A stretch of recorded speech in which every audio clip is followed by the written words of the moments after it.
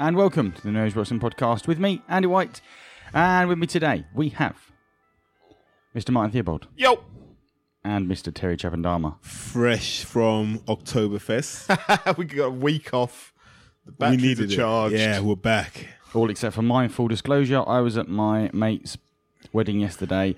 I got absolutely caned. And so therefore, the fresh faces on this pod do not include me. Well, our What- batteries are charged. Do you know what I love about that is, Andy was there, and about 5 o'clock in the evening, he's like, I'll go do a podcast tomorrow. Jagerbomb turned up.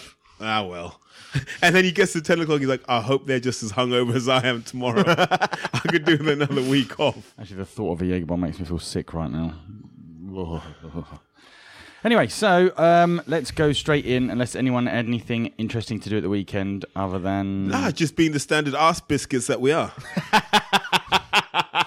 New age arse biscuits. I'm more old school. Family time. It's all good. Okay, let's move on then and pull the cord with the Hey card. Talk me through it. I think I'll go first. We had to pre-agree who's going first. Yes. So I want Behind the scenes, they have been like, two barking dogs. And it's like, okay, right. Which one are we going to allow the cage first? So I literally want to give the behind the screens view, and then Martin can give the behind the scenes view, because I want to congratulate Steve Goodwin for having the bigger, more visible logo on the night. I thought that was a good power move by Steve, so people now know what Goodwin Boxing is about. So that was definitely a good move. I'm going to compare Friday's show to the David Haye comeback tour. So when he had his run at the O2 and on Dave initially, and those shows weren't bad. Like, organizationally, were they perfect? No, but you're learning your trade. But he cracked onto the same thing that Eddie Hearn has. You've got to make it an event. So you had Lethal B and those sorts of guys performing on a Haye show. This Friday was poor. Visually, it didn't look good. Conceptually, I don't understand what they were trying to do. So, we have enough kind of average boxing on TV as it stands. When Haymaker said they were coming to the table, we thought we were going to see something different. And in a way, we saw something different, and we saw a really poor end-to-end card. And it's not about pointing blame at anyone. It was a poor card end-to-end. So at home, they showed Willie Hutchinson, Michael Venom Page, Joe Joyce. Yeah, and so just to break down those fights, Willie Hutchinson looked like he hadn't seen a gym in about 17 years. And that's worrying, especially when you're that pale. You've got to have some kind of cut to you. So specific. 17. No, but He's only 19 years old. Yeah. You haven't been in the gym since you were 2? Rubbish. So for all the hype, you expected a bit more of a performance. I know it was one round, but still. The Venom Page thing I just thought was laughable. It looked like they had rejected every third-rate fighter in this country and had just found someone on their holidays in Mallorca and said, mate, can you fight? And this guy's probably had a few karate bouts which have listed as combat, and they got him on there. And just so Michael Venom Page could look good, that was disappointing to say the least. I have a feeling that if you had stuck him in against someone like a Dalton Miller might have put him through the ropes. Not going to say yes or no, but I didn't really understand that. What I took from those two fights is the stable is not that deep, and maybe that's what Kesh Ashfaq realized very, very quickly. The main event looked like if anyone follows Ian Lewison on social media, you'll know that he just does deadlifts and military presses. He's training for Britain's Strongest Man. Yeah, he's training for Britain's Strongest Man, and he just makes a bit of money fighting. Let's bear in mind that Ian Lewison is about the same age as us. The guy hasn't fought 20 times yet in his career. You can't get it too in shape because he'll lose his sponsorship deal with Bravissimo. Oh wow. So Joe Joyce goes into this fight, and you can see that Ian's not really that bothered about winning Because I think he wanks over their fucking catalogue. Take too much effort. Yeah. But the crazy thing is, Ian Lewison looked like a guy who had thought, if I win this fight, I'd have to fight for the British, and that's going to mean that I have to train, and I really can't be bothered. So I'm just going to get through this fight, get my money, and go back to being Britain's strongest man in North London, or wherever it is he's living there. Britain's strongest man in North London. Britain's strongest man. So Joe Joyce does a great impression of boxing at like 50% speed. It was bad. He wasn't explosive. He wasn't fast. And anyone that thinks Tony Yoka didn't deserve to win that gold medal, watch that fight on Friday and you tell me. all that talk we heard, Lewison breaks his ankle, so you can realize at that point the fight was done. It was disappointing because David had always been at the vanguard of things, and everyone's heard me talk about the stuff that he's done that's good for the sport. And even his own comeback was well managed. And it just seems like they've just dropped the ball horribly. And I'm hoping for something better next time, but I don't see where they're going to get it from because it didn't benefit Steve Goodwin. Now, number one, Steve isn't going to put his best fighters on someone else's show. That defies all logic. But it didn't benefit Steve because it felt like a small hall show. It didn't feel like the big stage that would have been a good look for Steve, actually. And then at the top end, you had no star power to draw people in and to get excited about. And then even more worryingly, no real performances of note. Despite what despite what fucking bonehead McIntosh was trying to say about, this is fantastic from... Why do people give that guy a job? I was deflated. I was disappointed. And it was just more of the same. Like, I'll go so far as to say that the Dennis Hobson show was a far better product overall. Make of that what you will. Harry CB asks, how would you describe the state of Ian Lewison? Secondly, how tough is that guy? Yeah, I mean, you have to give him credit. He broke his ankle, broke his nose, I think it was. I know he's in a bit of a bad way after the fight. Like physically, not just those elements, in a bit of a bad way. But look, if you're 19 stone and you haven't trained, then, I mean, to an extent, like breaking your ankle is almost a statistical inevitability. Because you're that heavy. That, like, moving around a ring will be a lot easier for you, Ian, if you got down to 17-2, 17-3.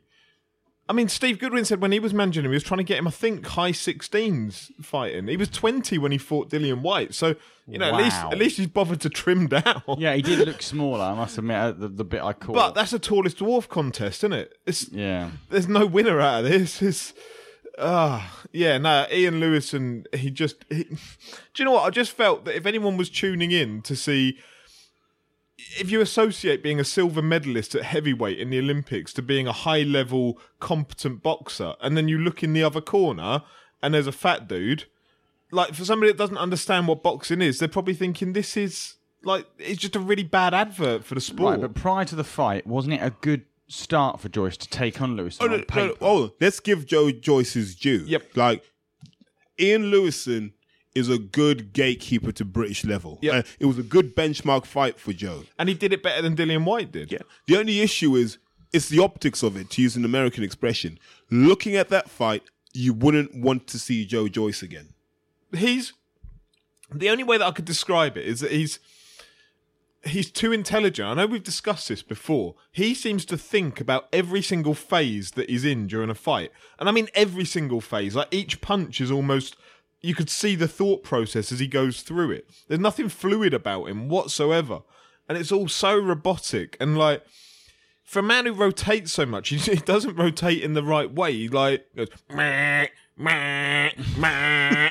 Mine's twisting like a robot.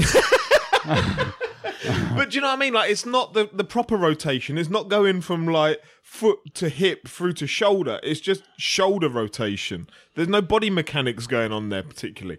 But all that said, he clearly must hurt people with his punches because, he damaged that eye of Lewison fairly early on.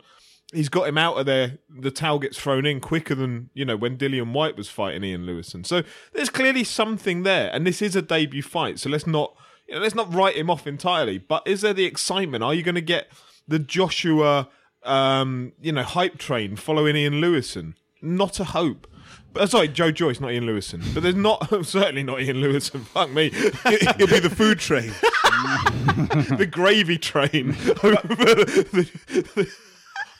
The Nando's. And the thing that hurts me the most is, I'm sure if you sat down with Ian Lewison in a quiet moment and said, look at all of these guys who have gone on to do stuff, Derek Chisora, and in Ian's head he's like, a fully focused Ian Lewison beats all of these guys. And I wouldn't dispute that.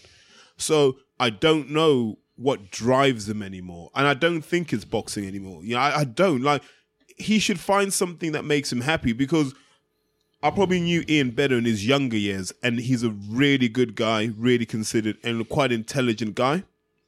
Some people say I saw him on the door Infernos. That is true, yeah. But boxing's not for him, and he's too old now. Like, he's too old to be that gatekeeper. And I've said the same thing about Dom Akinladi. Like, there comes a point when maybe the impact you'll have in the sport is in a role outside of actually fighting, and maybe it's time for them to consider these options. He's clearly got a poor relationship with his diet, hasn't he, really? It's his work ethic as well. I mean, it may not even necessarily... He's a heavyweight. His diet isn't as stringent as a welterweight, say. It doesn't need to be. But on the other hand, if you're going to have that approach to it, you have to also do the work rate to burn it off. And I think that's probably more where the issue lies. Here's my point about heavyweights, right? In 2013, Anthony Joshua showed up and said, if you want to be a serious heavyweight, this is the template right now. There's no Tim Witherspoon. There's no Bone Crusher Smith. There's no one who's super skillful and slick in this game. It's about brute force and intensity. And Joshua showed up looking the part. 4 years on, these heavyweights haven't grasped that fact that you've got to look the part. And they don't look the part. Dan Frost says, as expected, it was a good win for Joyce on Friday. Certainly good enough to win domestic titles now. Do you feel he needs to work on a few things moving on? Shout out to Dan Frost, by the way, who I met down there on Friday night. Really, really nice bloke. Follows boxing inside and out. Going off to New York to catch Lomachenko Rigondeaux later in the year. I think it's his second trip to New York this year to follow boxing. Like, really sound bloke. So, just to mention. What do you want to do with the question? What was the question? I ignored it, so I just heard the name. I'll be honest. Do you feel he needs to move? Do you feel he needs to work on a few things moving? Well, he says up, but I guess he means through the. Yeah, of course he does. Of course he does. Skill ranges. But he's a one-fight professional novice as of today. One thing when you said earlier about him being robotic, the question that comes straight to my mind. Sorry, Dan, I'm not going to hijack your question, but it's more on the basis. I think it can sort of meld into it in the fact that Terry. Is boxing purely? Does it have to be a natural thing? I.e., have you got? Is there any historical precedence of someone who was not really a natural boxer, but they worked really hard? Because he does look a bit like that. Joe Joyce looks like someone who worked really hard. There is. There's a perfect example, and he likes to stay humble in a Range Rover. Anthony Joshua's a prime example. So, so I've had enough time to. I've spent a lot of time with John Oliver, he was in charge of Finchley when Joshua was coming up and when Chisora was coming up. So technically, as a trainer, I mean, he's done pretty well with heavyweights. And the thing he'd always say was, Chisora got the technique of boxing better than AJ, but AJ got the graft and the determination and the sacrifice side of it, which meant that he shot past everyone. Look, this is a guy who, I've said this many times, when he fought Dom Akinladi in the amateurs, we all thought that was just a warm-up fight for Dom. And he just went in there and smashed Dom to pieces. And then after that, you were just like, he can't do this again. And he kept doing it and doing it. When he turned pro, he couldn't throw a left hook. We remember that, don't we? Yeah, he'd throw the 1-2, and there'd be about 15 seconds before that left hook came around. But it comes now. It's bam, bam, bam. He's worked at it. So you can do it, but the way Martin described Joe Joyce was that it was not to put words in your mouth, Martin, but it was like it was unnatural, it was robotic. Joe started a lot later. But you have to also how do you work harder on becoming natural? Do you know what I mean? Look at the coaching set. He's got Ismail Salas as his coach. Ismail Salas he works with Linares, and those two work in motion, in unity. And Linares is a very fluid man. When you see Linares box, or when you see the training videos where he's just slipping shots off that long pole thing that trainers use now, the one that replicates the jab, and so you're just constantly moving around it. You cannot imagine Joe Joyce being on the end of one of those long arm things that's sticking a punch in his face every few seconds. Linares ducks underneath it, throws 3 uppercuts, ducks the other way. You will not ever get Joe Joyce doing that. So you have to start questioning. I mean, clearly Hay's got the relationship with Ismael Salas, and so anyone that seems to be under this Hay banner is also going with Ismael Salas.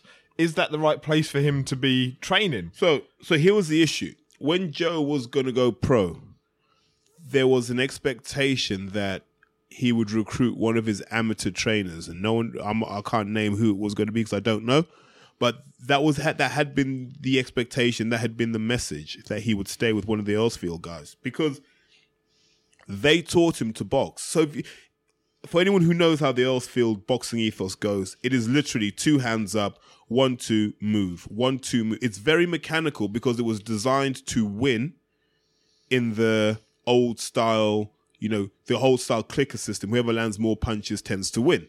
So they had that. Throw a quick combination, step out. It was very mechanical, but it worked for Kurt Garvey, it worked for Louis Adolphi, and it worked for Joe Joyce. The world's moved on now where we're looking for body shots and we're looking for more fluid combinations. He hasn't been taught to do that. So it's that whole Gallagher thing, isn't it? Of when you're so drilled in one way, can you become another person overnight? No chance. I think Joe probably needs to. I'd fight Sam Sexton next. I'd put the money up, take those belts, British and Commonwealth, and then I'd maintain a British level. This is what I'd do at Buglioni, and I'd just have my 3 defences. Sit there and wait for people. Yeah, do what David Price did. Have 3 defences in a year of the British title, and then move up. There's no point in him rushing, if you see what I mean. He's already old in the sport as it is. So why rush? Okay, so getting back to the actual Hay card. Martin, give us your take. Right. Can I start off? To me, the whole thing felt poorly planned.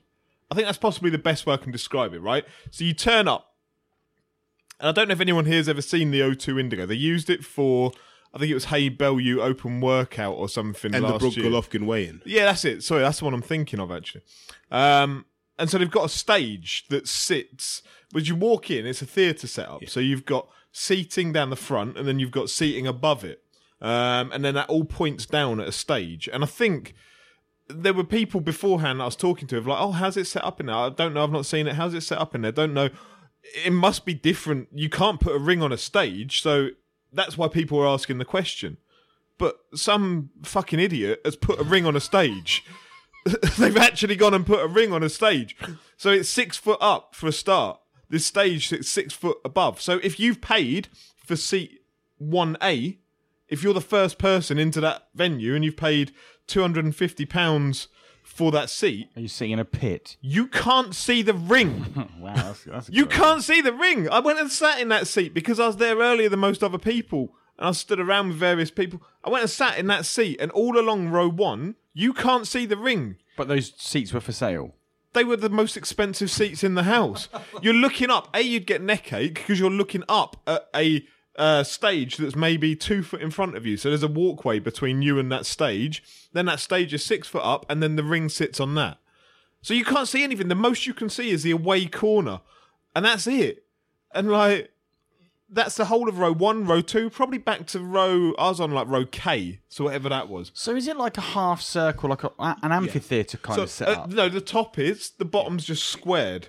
Squared across, right. And then the ring sits on the stage. So they didn't put any. There was no space in to put seats behind it. No, it's right at the back, right? So I went up and walked around the stage when I got there. I was there when they rolled the stretcher to get the stretcher up ringside. You have to roll the stretcher up the ramp where you saw the people doing the ring walks, and then there's like a ledge that sits there. So you have to like traverse this stretcher over a ledge, and then up. and then the width between the ring and the side of the stage is about a stretcher's width. So you've got to hope that wheel doesn't fucking fall off the side. If someone got iced in there badly on Friday night, that would have been a nightmare. Because you get it round and then you've got to corner it. And so you've probably got a wheel hanging off the end as you're trying to corner this stretch around. It's all very, very tight and compact up on that stage. So I don't know, I haven't watched it back, but I can't imagine it looked very good visually because the crowd were away from that ring. And so you're used to seeing, if I sit and watch Sky, if I sit and watch BT, I'm used to seeing the main camera angle has got behind it Eddie Hearn, Frank Warren sat in the front row, and then you can see like 5 rows back maybe. From what I saw of the camera angle, you couldn't see anything. There was the officials that were sat right behind the ring. And then around the ring, you had like 10 chairs that was David Hay and his mates. It was like they'd like hired the place for a personal just, let's beat up some Eastern Europeans for an hour or two. That's what it felt like at times. Just such a really, really weird setup.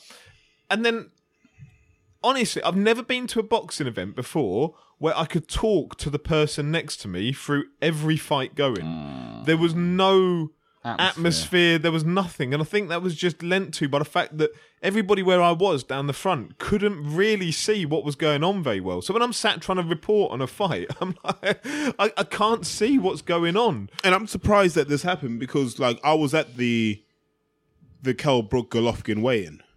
And to be clear, that was well over capacity. So if ever Hearn wants to rub it in, he can just go, I feel that for a weigh-in. But you walk downstairs, and it's fine when you're standing, and it's a bit of a stage, and you can look up, it's no drama. But when you're standing, I'd imagine it's okay. Yeah, but if I can imagine being sat down, looking up at a stage, then the ring on top of that, embarrassing. Like someone's seriously dropped a testicle in that one. Someone's head should roll for that because it was so badly thought out. If I've paid for that 250 quid ticket at the front, if I'm Joe Joyce's mate or whatever, I would be absolutely raging that the people who have paid 40 quid in the top tier bit have got the perfect view of it. And it's not that big a venue, so it's not like you're miles back in Wembley. You could see from the very back. It's like your call. But you couldn't see from the very front. Something's gone wrong. So that just killed the atmosphere in there. There was no atmosphere whatsoever. And yeah, I mean, look, going on to the action, Michael Venom Page is a fucking disgrace. Context?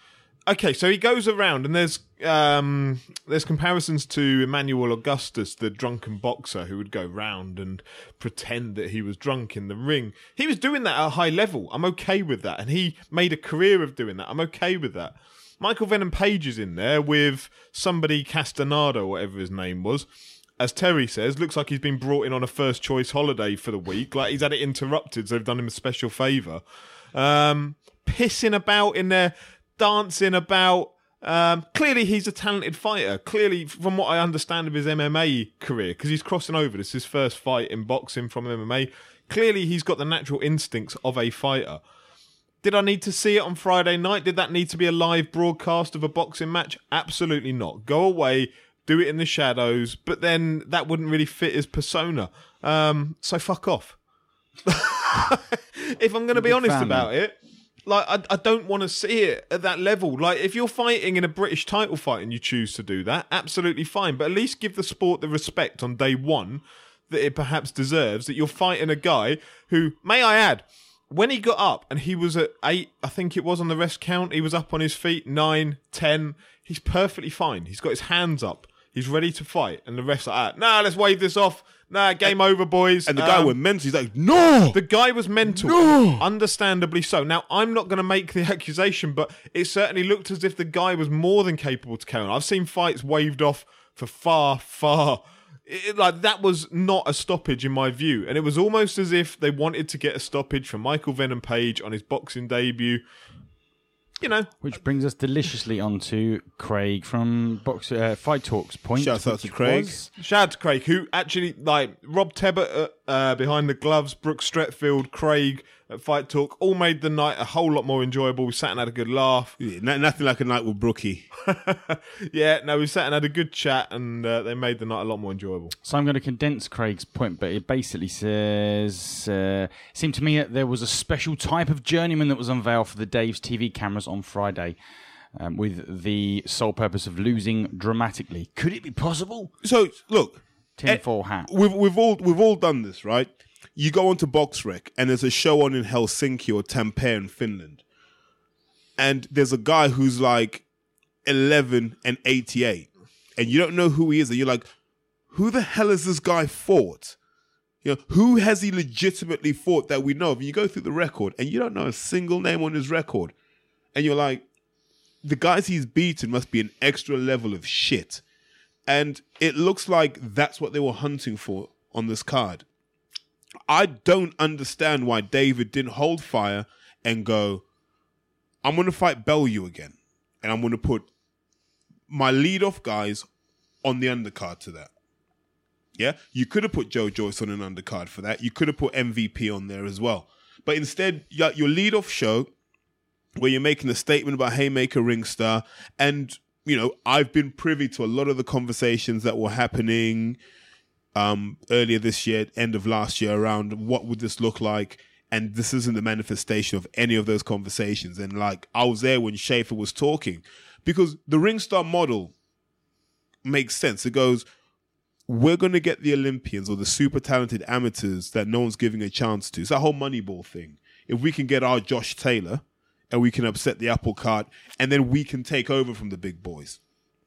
And Schaefer's kind of done it. If you look at the Ringstar stable in the States, come on, Jesus, man, they've got Tony Yoka, an Olympic gold medalist. And we seem to just get the cast-offs, really, which is disappointing. But those journeymen that they found served a purpose, and that was just to, you know, roll over. You know, although one of them tried not to roll over, he tried to carry on, and the referee, you know, just decided that it wasn't for him that night. Nah, sorry, mate. This is a rollover fight. I'm gonna Fights off. Before we move on from it, I want to give Willie Hutchinson more credit than Terry did. I actually thought it was a very, again, don't get me wrong, that guy on the other end of the beating was never gonna win the fight. But look, Michael Venom Page at this point has gone 3 rounds with a guy who was also never going to win a fight. Didn't throw a punch. Like, Willie Hutchinson went out there and did what he had to do, and he did it quickly. Did he look in the best shape? No. 19-year-old, like, big debut. He probably could have done better to look aesthetically pleasing. But what he did was get in that ring and just blew the hell out of that lad. And, like, he did it with quick hands, vicious hands. And I've seen Nagy, who was fighting before. He survives. He can typically survive. But you can see those body shots that were ripping into him. He didn't want any of that particularly. Willie Hutchinson, to me, I thought he looked a good talent, I have to say.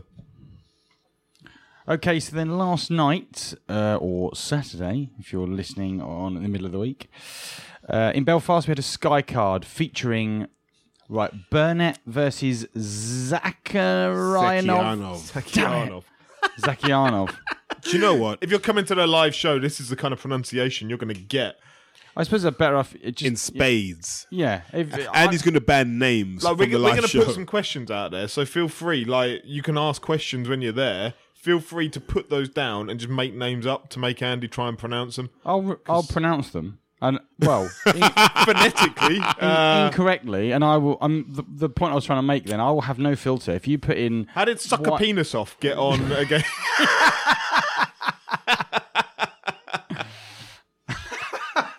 Great, that's going to be a thing then, isn't it? How did Sucker Penis Off? All right. Yeah. So anyway, what happened in Belfast on the Sky card whilst I was getting destroyed? Oh, man. I didn't watch it for the record. I watched the BT one, so I'll throw some questions out. I'm having some Cheetos. Karma's a real bitch sometimes, isn't it? There was a time when Hearn was the all-conquering master of the universe, and Burnett versus Zakarianov would not be a main event because it didn't need to be. But Hearn is up against it so much, he's scratching around for these sorts of fights. And like I think we've mentioned this before, you know, he's now the WBA's preferred partner.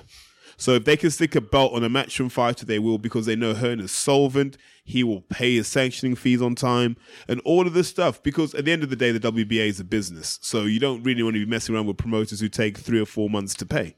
So you partner up with Hearn.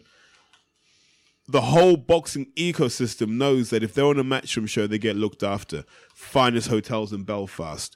You know, maybe you and they do. Let me assure people, you get looked after, even if you're the away fighter. Yeah. So subconsciously, what you're saying is, I could do with more of this. I quite like Belfast. I want to come here in the summer.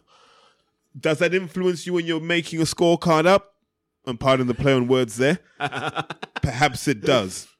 But to be fair, we'll go through some of the fights because a lot of it was trash. Let's be brutally honest. We're at that point now where there's so much boxing content that the quality overall is quite low. Diluted. Yeah, so I'm trying to remember who actually fought. So we'll start with a positive. So Josh Kelly did his usual thing, and I'm trying to think, whoever he was in the ring with, it's almost irrelevant who he was in the ring with, but Josh Kelly looked so atypical of a British fighter. Like Just do it. he's our equivalent of Matt Letizia. Cheetos. Just- Enjoy just- your snack. just On having the a- go. Or yeah. when you're doing a podcast. Tucking in, mate. We'll get that sponsorship deal one day. I don't even want money. I just want free Cheetos. Sorry, Or a little Terry. tiger. Yeah, at Cheetos. Like a real one. But so in essence, look, with Josh Kelly, looks good. I mean, rewrote the rule book. I think I described him as he's very textbook in the most unorthodox way. So he understands about hitting and not getting hit. Felt he was a bit left hand happy. Would like to see the right hand more, but he's still early in his career. But get excited about him because he's a guy we should hope goes all the way. That's how I view Josh Kelly. Now we're going to talk about Anthony Fowler. Well, can I just, from Anonymous, the question is labelled, how can Eddie Hearn have the audacity to say that he's thinking of young fighters and their futures and offering £1,400 for 10 rounders on AJ's undercard? Now, I feel that's topical given what you said about looking after the fighters. All right, let me touch on this, right? Hearn doesn't make the decision. If it was a Hearn show, Hearn would be far more generous. And the reason I say that, my justification is this. I've spoken to people who've been paid by Hearn as B-side fighters. You get paid within the hour after your fight. The money's good. You get looked after. Hearn's not a guy to jerk around fighters. So when you see that sort of money getting mentioned, what you're realizing is there's someone else calling the shots saying, On an AJ undercard. the world has come to see one man. Therefore, I don't have to pay you guys anything because you add nothing to the event. I want to take all this money because I have a staff of 30 odd, a fleet of Range Rovers, and I need to make sure that my interests are well looked after. Because Are you saying the boxing world's creating a monster? Is Eddie Hearn going to turn out to be the good guy after all? I imagine in that situation, Hearn's the voice of reason. Hearn's the voice of, look, you can't just shaft everybody. That's not how boxing works. But the other person is looking at it going, my body's in bits. If the world knew how banged up I am and how much pain I go through to get through these camps, they'd realize why I want to retire by 32. And I don't think people realize that when they're talking about, we'll say it. I think people realize that when they talk about AJ. We've said it before, a 17.5 stone man moving as fast and as intensely as he does is going to fall apart eventually. Just, we're not designed to be that big and that explosive. If he wasn't injured, the NBA would be in Sheffield right now. The NFL would be in Sheffield right now. The WWE would be in Sheffield right now going, how do you keep this man injury free? The truth is he carries a shitload of injuries. And I imagine after this fight, even if Takam only goes 2 or 3 rounds, I'd expect them to say AJ will be off for about 6 months because he's not feeling right. On that, do we have any idea who we might fight next? AJ. Yeah. So I've put money on. So I'll summarize it as this. My prediction is Parker in March or White, and then whoever he doesn't pick, he'll fight in the summer. From what I understand, Wilder is probably being planned for February. If that helps shape the decision. Yeah. And then, so you'd probably go with Parker, White. I don't think he'll fight Wilder till much later. Parker, White as that kind of summer, pay for that summer trip to Dubai. But he'll have to fight Pulev in 2018 because the IBF call 1 mandatory a year. So I imagine he'll have to fight Pulev again. And then you look at Wilder in 2019. Does Pulev just stay the mandatory now? Well, he doesn't lose his ranking because he didn't lose. He was just injured, so he's still number 2 ranked. Pulev's a fucking idiot. Chuck him out of sport. Like, this isn't the first time he's done this. So Pulev, Yeah, you like, injured and maintain your position in the ranking? To be fair, It's almost like I think everyone knew. People know 2 things about Pulev. Number 1, he's financially okay. Like, Bulgaria is not an expensive country to live in, and you can get a couple of cars nicked from Germany for half the price. You can live like a king in Bulgaria, and he's a hero there, so he's all good. He doesn't need to rush. The second thing about Pulev is he was banged up before that. So when the mandatory was made, Pulev was like, I'd quite like to delay it because he wanted to heal up. And I've always had a theory that they've known about Pulev not fighting since September. They've known for a while. But if they told us in September, we'd never have bought a single ticket, would we? We would, because you go back to this thing with when it was announced at 2 weeks' notice, it's not going to be Pulev, it's going to be Takam. And Eddie Hearn's gone, well, no one's getting a refund, which is disgraceful. Like, let's just throw this out there. What other industry can you buy something and they change what that product is that you're buying and you have no right to get a refund? Like, surely that goes against consumer rights and trading standards, whatever. Like, that's a disgrace. Because even if there's just one person who's going to that, they say they've sold 80,000. Okay, let's see how it looks next Saturday. So, all right, say out of those 80,000, if there's one person from Bulgaria who's flying over to come and watch that fight, and they've booked their tickets and they've booked the fight tickets, if there's just one out of 80,000, that one person should have every right to claim a refund on his fight ticket. But he's not got that right because Eddie said, nah, the show goes on. Like, bullshit. That's absolutely terrible. Yeah, just offered to buy the ticket at whatever StubHub are charging at that time. Be fair. But I find that awful, like a disgrace. So when Eddie then says, nah, everything goes ahead as planned, Takam's going to fight. So people would have bought it for Takam. The same number of people that bought for Pulev, in my opinion, would have bought for Takam. Because they're not buying for the away corner, they're buying for the home corner. But here's the thing, right? I'm confident that when Sauerland said to Hearn, look, Pulev hasn't sparred for a couple of weeks, his pec and his shoulder are giving him trouble. And this would have been about 4 weeks ago, I imagine. They got on the phone to Cam and said, where are you? And he's like, mate, I'm in Marbella going large. And Hearn was like, can you get your ass on a treadmill, post some videos on Instagram of you doing some sit-ups and running, right? Yep. Because I need to tell the world that we've had this deal. Here's 100K, right? You're going to get the fight, but here's 100K. Here's a down payment for the gym. Yeah. And here's, just so you don't make me look stupid, here's 100K and you'll get paid 60% of what we were going to pay Pulev, right? You only have to do a couple of rounds work, mate. Don't worry about it. And Takam was like, I'll take that because I'm a tough man. So even if I get dropped, the ref will probably save me because that's how English refs are now.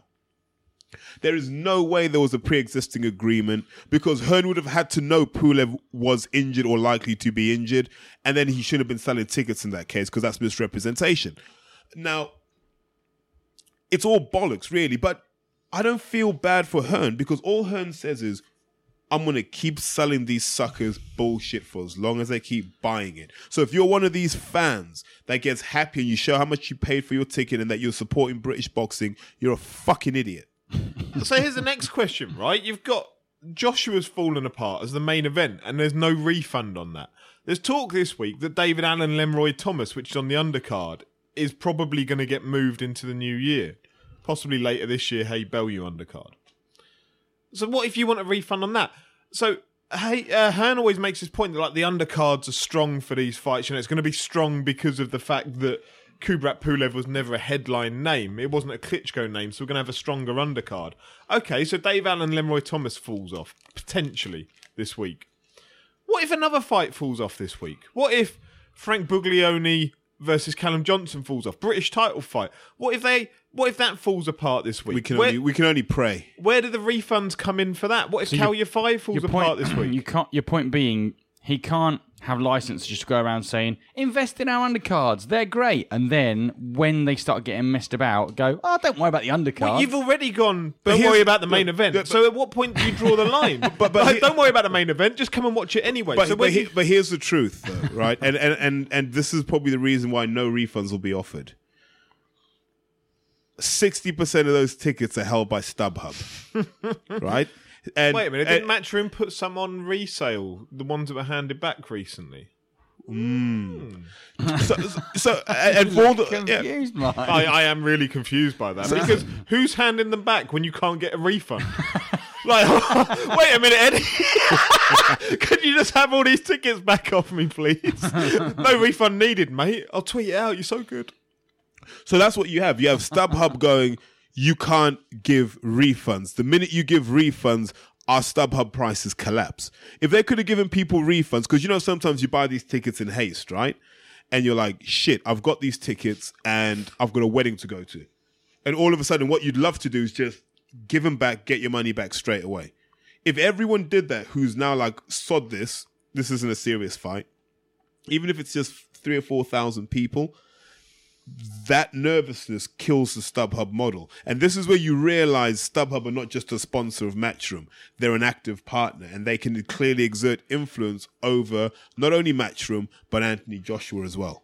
Because really, you shouldn't be allowed to get away with replacing one kind of okay opponent with a substandard opponent. And we had to sit through Johnny Nelson trying to tell us Takam is strong like George Foreman. What a fucking bellend for saying that. Number one, how dare he mention George Foreman, right? Let's be absolutely clear about this. How dare he mention George Foreman when he bored the shit out of people for 20 cruiserweight defenses and Foreman smashed through people. I mean, what happened when Johnny Nelson tried to be a heavyweight? The guy's a numpty, but he's part of that Sky hype machine where it's almost like they give people £100 bonus for the dumbest thing you can write on Twitter. Per day. Yeah, there you go, mate. You wrote something really stupid. There you go. And any arsehole who says, yeah, it's a real 50-50 fight, because someone's going to say that in the run-up to the fight, they're going to say, I can't pick between Joshua and Takam. And Takam's going to show up hitting the pads with no timing and no rhythm. And we're all going to sit there and go, shit. This is bad. I think they'd be better off getting a Takam body double in for it. They've probably trained as hard. Ian Lewison. So, look, this week you're going to get... we're well off like, what we're going to be talking about. Well, I need you... Once you two pause, I'm going to ask you a question related to... Look, the fact is, Eddie Hearn this week is going to be in full-on spin mode, right? Because this undercard with the Dave Allen news... That's bad for it. I mean, that's not a huge fight. Don't get me wrong. We've seen the fight before. It wasn't very interesting, wasn't very exciting. But Dave Allen is somebody that can perpetuate a story and Sky can sell that story and Eddie can sell it. If that falls apart and goes on to Hey Bellew, if anything else happens to the undercard this week, then there are problems. And Hearn will be on full-on spin mode. And we will... forget anything I've said before, okay?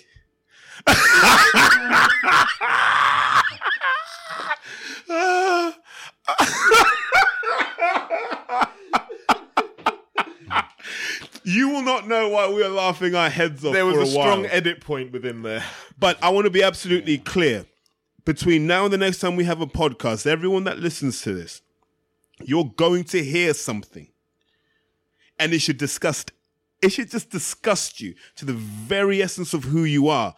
And if you do not tweet and tell Matchroom with the truth and tell Hearn the truth about how you feel at some point this week when it happens, you failed us, you failed yourselves, and you failed boxing. Because there's a cliff coming. And it's going to be Thelma and Louise. That pudding... that pudding has so much fucking egg in it, I don't know. Oh, man. So... Do you know what? All right. This morning, I'm not lying to you, I was just, you're just on Netflix and Amazon Prime, and I was just watching Arachnophobia. Where ya? It's a great film. Where ya? Yeah. Anyway, Awesome. let's move on. Brilliant film. People don't want to hear this. No, they don't. Oh, it'll make sense in a week. So, Jonesy or K-Dog asks... Don't want to be that around Gallagher, mate. Change your name. Dog. In reference to AJ versus Wilder, why is Dillian White even in the conversation? Hearn wants some kind of money because when Wilder fights AJ, Hearn gets no money. When Wilder fights White, he gets a shed load of money. That's just how the business model works. So This is because he's going to have to pay AJ a lot of money, right? Well, basically because AJ takes the lion's share of whatever he generates. You know, that was part of the deal. So you want Wilder to make you money and make AJ money. This is why you're seeing this. So David Haye had to fight Bellew before he could fight Joshua, so Hearn could get some money. Now they're fighting again so Hearn can get more money. And then Haye will have to fight White before he can get to Joshua. It's like Mario Brothers, man. You've got to go through the levels with Hearn. Let me dig something up Terry said before. I'm going to go like full necrophiliac here because this is quite a while back and it's probably cold now. So whatever this point is, you're going to fuck it as well. Yeah, might as well while I'm here. As Terry said once, it's insulting to Deontay Wilder to have to prove himself against Dillian White to get the AJ fight. It's insulting that you would even associate Dillian White's name to it. Deontay Wilder is the WBC heavyweight champion. There is no reason that you should say he has to go through Dillian White. Now, you could say his CV isn't very good. He's never beaten anyone. Okay, well, AJ's the same, bar Klitschko, who he got off his arse and beat. And who was like 85 years old and had just finished doing a remake of The Golden Girls. Yes, the defeated Klitschko. Let's point that out as well. So, like, it's actually insulting to Deontay Wilder to say, you go through Dillian White, you get Anthony Joshua. That's insulting to a man who's a world heavyweight champion. Yeah, I think that's fair. The question I have about AJ is that who is there for him to beat, and then for them to look at AJ and go, he is a top level heavyweight in terms of the analogues of history? Nobody. Nobody. Can he get to that stage? No. The test of greatness, and we've discussed this on numerous podcasts, is you have to have beaten Hall of Famers at their best as well. So when we talk about Ali, we dwell on these points. We dwell on the Liston fight. We dwell on the Frazier fights. We dwell on the Foreman fight. And we dwell on even guys like Norton, Larry Holmes. Ali has fought great people. George Foreman fought great people. Frazier fought These are all high-level fighters. Anthony Joshua fighting a 95-year-old Russian with a bad back and who probably doesn't even remember what his name is, doesn't cut it. Like, this is a guy whose confidence was shorn, man. Now, he admitted it. He was a broken man after Fury. Now I'm supposed to believe that somehow, without not fighting an intervening period, he suddenly became a monster again. No. So what about if Fury came back and he beat Fury? Well, it would have to be a Fury that had dealt with someone like Wilder. So Fury would have to essentially wipe everyone out easily. And then just look at AJ and go, it's just you and me left. And it's not AJ's fault. It's not a criticism of AJ. No. I mean, in the same way that Klitschko, as you know, there were question marks over what Klitschko achieved. It's not his fault that he was beating the likes of Alex Leopai for years or Kubrat Pulev, and he was handling them fairly easily. It's not his fault. But on the other hand, we can't start bracketing Joshua with the greats of all time because he hasn't got the greats of all time to fight against. Yeah. And here's the problem: is that what you have with. When Klitschko was fighting these empty shoe boxes, just booting through them like it was nothing, right? We gave him so much crap. Well, we don't respect him. He hasn't fought anyone. Who's he really fought? Look at all these fucking soup cans he's pissing in. Look at this guy. AJ does the same thing, and he's amazing. And we're spending our rent money and our mortgage money on these damn tickets to watch him. And I've got nothing against AJ. In fact, I quite like AJ. And I've said this many times. There's a lot to like about his story. There's a lot to like about him as a person. I've got to catch up with Umar Sadiq at some point, and I'm sure he'll speak highly of AJ as well in person. So I have a high opinion of AJ, but I also understand boxing history. And in terms of boxing history, AJ won't go down as a top 20 heavyweight. And it will be because, number one, he hasn't shown us anything special, apart from an incredible mindset and application. And number two, he just wouldn't have fought anyone that we will look back on and go, that guy was brilliant. So Anthony Joshua's 28 now, and you're suggesting, Terry, that you think he's gonna quit by the time he's 32. That's what I think his body will tell him, mate, it's over. So he's got. I mean, let me just justify that as well. If we track David Haye's career, David Haye's another guy who probably grew bigger than his frame was capable of. And he started to fall apart. And I think he'd honestly admitted a lot of the training he was doing to remain fast, explosive, and hold that intensity, it took its toll on his body. and that's not a myth. Like Dave Caldwell alludes to it in his recent IFL interview. You know that we've lived through this. So coming from a rugby background, I look at the friends I had. I used to play rugby with guys like James Forrester, who played number 8 for England. And I know how badly broken these guys are. Guys like Mark Irish, my generation of guys, Andy Powell. These guys are broken men. They look big and strong, but they struggle. Hugo Monye did a podcast and he was talking about he struggles to pick up his kid because of his back. This is what happens when big men add a lot of muscle in contact sports. Eventually, your body just gives up on you. Right, the point I was trying to make was that therefore there isn't even enough time for someone to come through, assert themselves as a dominant force in the heavyweight division for then him to fight them, and there is just no way that he's ever going to be considered a great boxer. Like a good porn star, 25-year-old woman, man. We got Triple D. Well, that's kind of the boxer I was thinking in of. 4 years' 19 time, years old. I've said Daniel Dubois will beat AJ this time next year, maybe even early next year. They won't take that fight because everyone knows how it will go. So you don't think they'll ever fight? Someone puts a big enough check up, then absolutely. Could it be a pass the torch fight in the future? It'd be a lights out fight. Forget passing the torch, just straight lights out. Is it worth touching on what Steve mentioned in conference? No, I'm joking. Now on your show, that whole heavyweight tournament thing. There's a question about it. Yeah, I'm just about to go. Perfect. If the heavyweight from Ben LOFC. What? LOFC. What the fuck's LOFC? Leighton Orient? Yeah, second biggest team in North London after Arsenal. Yeah. Look at the league table, they're not, motherfucker. League tables aren't permanent. Class is. That was Thursday night in Moscow. Well, we won. Classy. Congratulations. Yeah, nothing like putting 5 goals on teams from Liverpool. You could learn from us. If the podcast that goes anywhere. Right. If the heavyweight World Boxing Super Series does go ahead, do you think it will be? It will get all top fighters in the division signing up? I assume money will be the decider.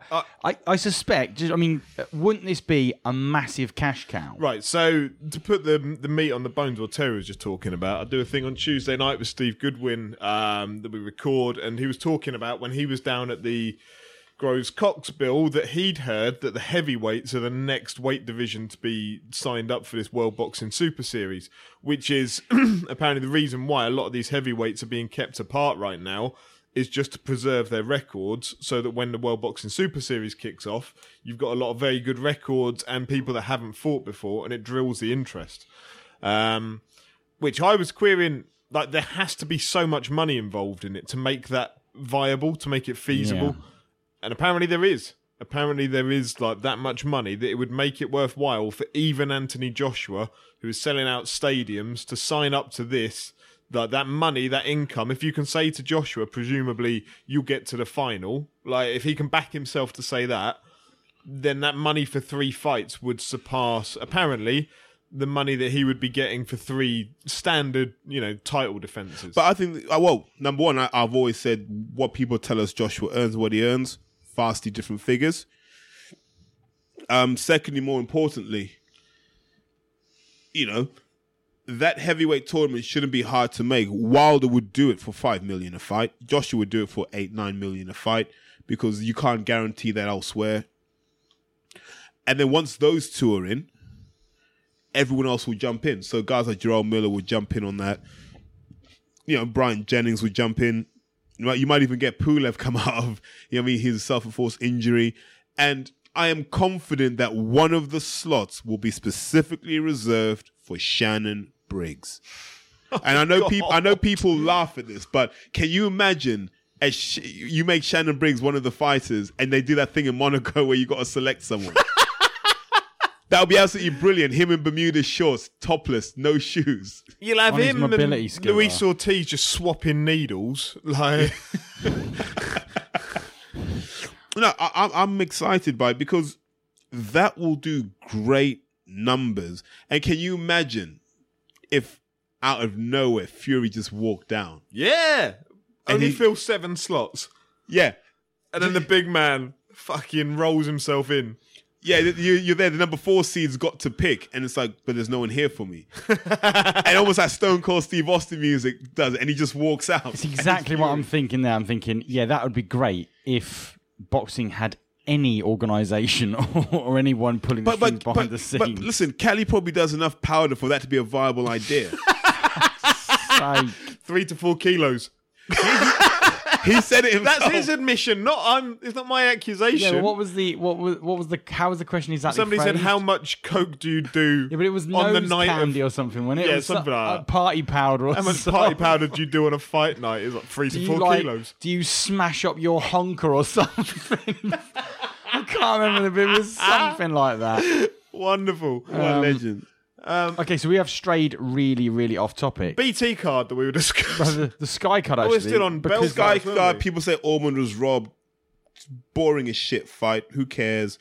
Who cares about the rest of the matchroom card? Anthony Fowler. Right. Never has someone looked so good missing with punches. Well, Greg at Fight Talk has asked, is Anthony Fowler the best we've ever seen at looking as though he's punching hard, i.e. sound effects, visuals, facial expressions? He's a CGI fighter. He is. But the thing is, I said this before. I said, just look at what happened to the guy in the Olympics. He got bullied about. So you're now in a professional world at 154 where there's some real monsters. You know, you couldn't even put him in with Cornelius K9 Bundridge. Jesus, like, how many times are fans going to believe this nonsense? Stop tuning in. Stop watching. Anthony Fowler's the guy that was in the WSB, and I saw this at York Hall, and this Mexican guy who looked like he'd only taken up boxing last year gave him an absolute pasting, you know? And I felt sorry for him because, like, Fowler looks the part, but if we're being brutally honest, it's a tough game at that top level, and he won't get there because he should have been there by now. And that's not being horrible. That's just being realistic. Yeah. Let's be clear. He's had over 200 amateur fights, 219 if my memory serves me correct. Wow. 219 amateur fights. Look at where Joe Joyce has started his career, and they're not miles apart in age. Be clear about that as well. Look at where Joe Joyce started, and look at where Anthony Fowler is after 4 fights. He's not getting rid of these people. So this whole dream that's been sold to us about Anthony Fowler as a hard puncher, all this stuff, it's not the case. He should be wiping these guys out. And I don't mean wiping them out when they're on one knee like he did in his debut. What I mean is legitimately wiping these guys out. And he's not. So questions have to be asked of where he's going. And hopefully, look, he's the ideal one for me that will go down the English and British title route just to really test him out in that division. Should we move on from the Sky card to the BT card? Oh, do please, it. let's do. I enjoyed the BT card. I'm starting off with that. Yeah, and let's be honest, it was a stronger card than the Sky card. Right, so who was on the card? All right, so let's start off. It started with Zelfa Barrett, and I can't remember who he was fighting against, but it was an English title fight. The reason I can't remember who he was fighting against, Zelfa Barrett was so good. Zelfa Barrett has got a career. I think he's 18-0, probably 19-0 now after last night. Those 18 fights are against piss poor opposition on the whole. Probably 16, maybe 17, potentially 18. Pretty poor opponents. But what he's done is he's done that all on the small hall scene. He's done it learning his trade, learning his craft, under Pat Barrett, his uncle, on the Black Flash promo shows up north. He's done a very, very, very good job of bringing Zelfa Barrett through. Zelfa Barrett looks a legitimate prospect. Everything about him, those left hooks to the body that he was throwing from the first bell, they took their toll by the middle of the fight, and that was what ultimately hurt his opponent to the point where he couldn't carry on. That just simple. Jab, cross, left hook to the body. And it was working almost every time. He's going to have harder fights in his career as he progresses through, but I want to see those harder fights. And it made me excited to see those harder fights, how well he handled somebody at English level. Because let's make no mistake, like they're not the same weight categories, etc. But that guy, the Zelfa Barrett fought last night, is a better standard than who Anthony Fowler was fighting. Zelfa Barrett did a far better job than what Anthony Fowler did against a harder opponent, pound for pound wise, if we're talking that way. Yeah. And that's what gets me excited about something like that. And not Anthony Fowler, is that you could see in Zelfa Barrett a whole bundle of talent waiting to come out, and it hasn't had the hype behind it. So I really, really like the look of that lad. It was a good fight, and he came out, and it's almost like he'd listened to the podcast, and knew he had to make a statement at some point, and he made a hell of a statement. Everyone knows I love body punching because I think there's an elegance and an intelligence to body punching. You can't just do it. It's it has a risk to make to sense. throw a body punch. Exactly. So you've got to know when to do it. And it's not concussive power, but the punches are hard enough and accurate enough that they hit the spots that hurt you. Yeah, and every single time he threw it and landed it, you wouldn't have blamed, again, apologies for whoever it was that he was fighting. I just can't remember, and I can't be asked to look it up. You wouldn't have blamed him for folding in half off of every single one of them. So fair play. You apologise and then you go, but then you admit that you can't be bothered. Nah, just can't. It'd take me 5 seconds as well. Can't be bothered. I'm sorry that I don't know your name, but not sorry enough to do a 5 minutes. I'm sticking to it. I'm a man of I like principle. the honesty. I like the honesty. But every single time he landed that left hook to the body, you wouldn't have objected to the other guy crumbling and falling over in half because they were landing that flushly. I say they're the ones that took the air out of the tyres by the end. It was a clinical display. What else happened on that card? Leon Woodstock against Craig Poxton. Leon Woodstock, Craig Poxton. Love Leon Woodstock. Yeah. He's everything about him ticks the boxes where you Start go. outside the ring. Yeah. Lovely man. Like, everything about him. I was showing do you know what? I showed my wife videos of him last night, just as they were building up to the fight. I was like, just look at him, he's different. And I don't mean different in like a hey, wacky, zany way. I just mean in a bit, he's taken Route A and he's made Route A.1 in how he handles himself out of the ring. Yes, he's a little bit of a gobshite at times, but he does it in a bow tie and suspenders. And like he's got the dyed blonde hair, but he's actually very eloquent and he can talk Tribute very to me, well. apparently. Tribute to you. Apparently. Remember, claiming O'Hara did it as well. And yeah, so he's got that. And when you speak, he's got a lovely way of speaking and selling a story, not about himself, but about what he's doing boxing for. And I find that interesting about someone. I don't think he's ever going to be a world title holder. Look, I say the same about him as I'd say about Anthony Fowler. I don't think either of them ever going to win a world title, but I'd rather follow the Leon Woodstock story than the Anthony Fowler one. But in terms of that fight, what a fight. And I think everyone needs that fight in their career where, yes, there's not a lot coming back. Like, you're not really getting damaged by your opponent, but he's not falling over. So Woodstock had to fight the 10, and he had to fight them properly, and now he knows what it's like to go to the well. And that was good. Like, punch picking was brilliant. He was able to stay inside when he needed to, take half a step back when he needed to. He was going to the body with both hands. I mean, he was coming round the outside behind the elbow. He was shoveling body shots up the middle. And how tough is Craig Poxton? Yeah. That cut he got in round 2 just carried through that. And the eyebrow just opened up. Why can't he run ITV boxing? Or an absolute class act. Valiant in defeat. For Leon Woodstock, it's like, well, where do you go next? Could you jump in with a Boy Jones Jr.? Be an interesting enough fight. Craig Poxton beat Boy Jones Jr. Craig Poxton, show how tough he is. He went with Boy Jones Jr., took a bit of a pasting for like 6-7 rounds, and in the 9th round stopped him. He's such a tough man, Craig Poxton. He hung in there all the way through that Boy Jones Jr. fight. Doesn't punch overly hard, but that was always the risk last night when you're watching Leon Woodstock. Is it in the back of your head, you're thinking, Craig Poxton did this to Boy Jones Jr., sat it out for 8-9 rounds, and then was able to stop him when the young lad was tired. Leon Woodstock, full credit for him to not suffer in the same fate. Right, so that fight was for the WBO European title, right? Yes. The question comes in from Paul Altai. Woo! Cheers for this, Paul. He's set this up. And He's put it on a tee. I'll allow you to pad this out with context afterwards, but is the fact there are so many regional and international belts preventing good domestic fights? Are they just a cheap marketing tool? Well, second point, definitely yes, but now this relates to a tweet that you made during Saturday's fight. Right, so during this fight, I tweeted something about if Craig Poxton wins this for the WBO European belt, I bet he can't wait to defend it and pay the WBO sanctioning fees and blah, blah, blah. In other words, right, this is a fight between the Southern Area champion in Craig Poxton and the Central Area champion in Leon Woodstock. 2 grafting lads. This should be for the English title, but for whatever reason isn't. So they couldn't get these 2 into place for it or whatever. So you put a WBO European title on the line for it.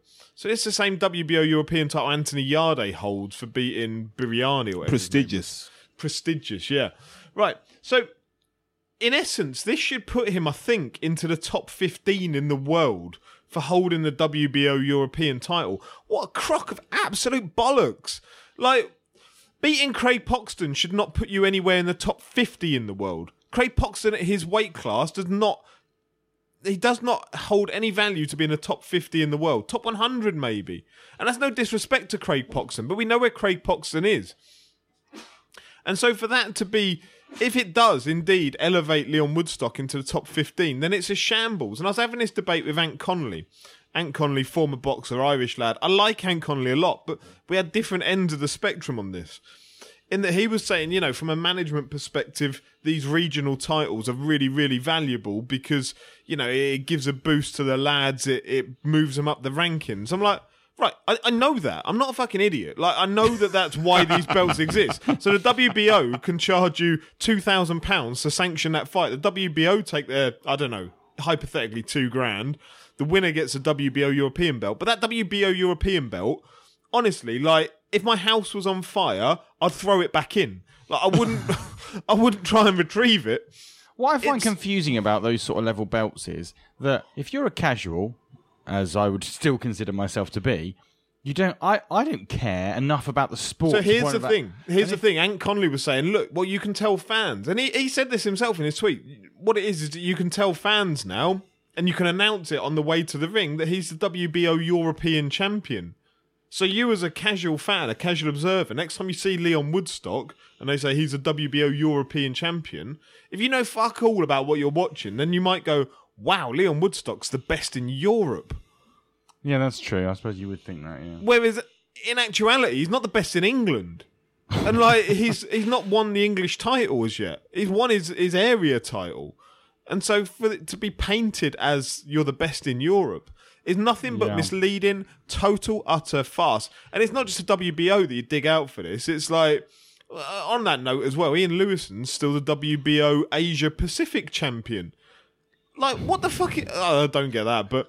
Well, he's the biggest man in Asia. Yeah, maybe when he released outside of Japan. When he released his belt or whatever, part of him was in Asia. I don't know. Maybe he won it in sumo. But look, the point is, you know, the WBA have their international titles, the WBC have their regional titles. They all and do their it. silver belts and whatnot. Yeah, they all Which do Dillian's it. fighting for, isn't he? He is, yeah, against Hellenius. They all do it. It's not digging out the WBO in particular. So they are just a cheap And can we be clear about this? This is what makes it really messed up. Dillian's fought no one on the WBC list, But he's going for the silver title. which might make him number one contender. Yeah. Having fought nobody on the list. I'll repeat my statement of the day.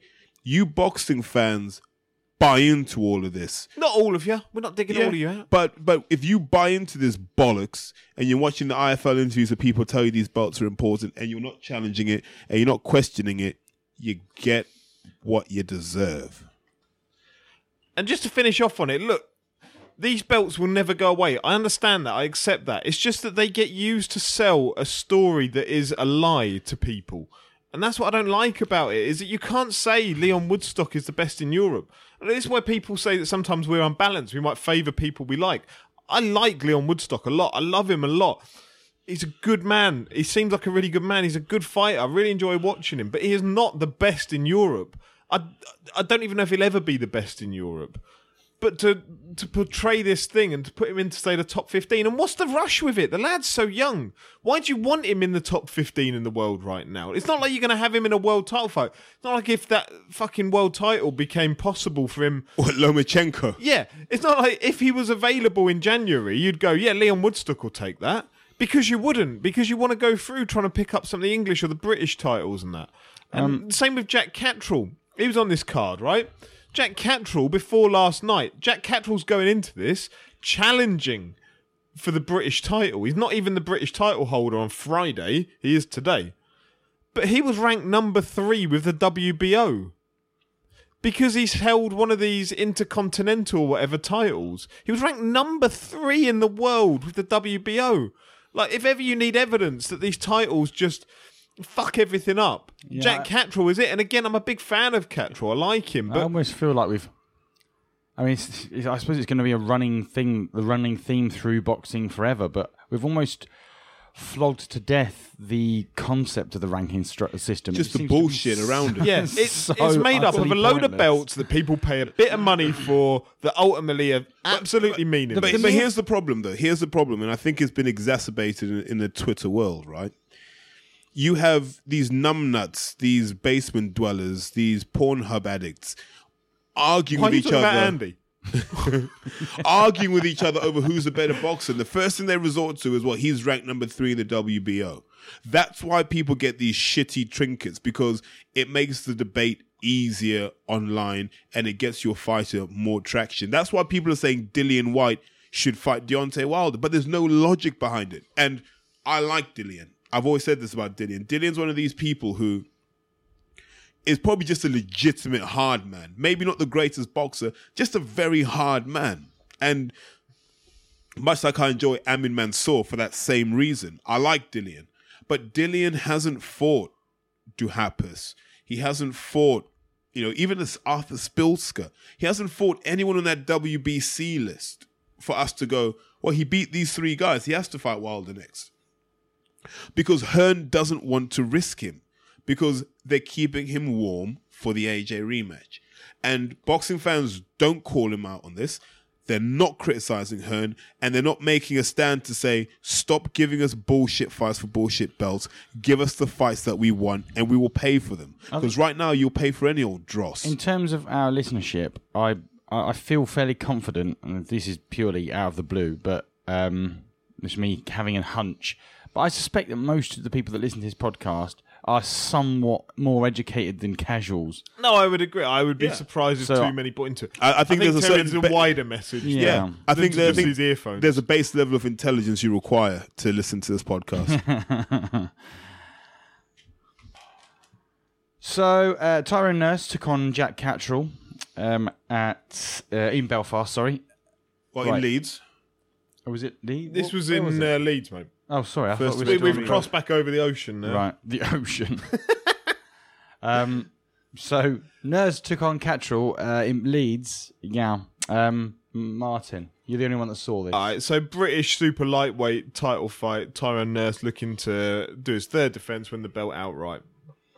Catterall hyped from everywhere, right? He's been out the ring quite a while. He came on the scene and then he's doled off, and then this is his kind of opportunity to break out. Isn't this a guy... He's the only Brit, I think, who sparred both Mayweather and Canelo. Yeah.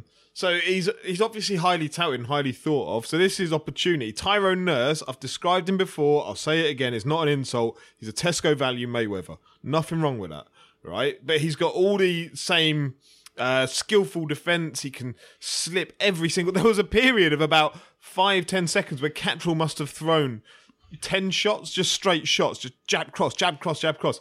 And Nurse just slipped every one of them. And he's got those dreads that stick out the back. He was just shaking his head from side to side, just slipping every single shot, and Catterall couldn't lay a glove on him.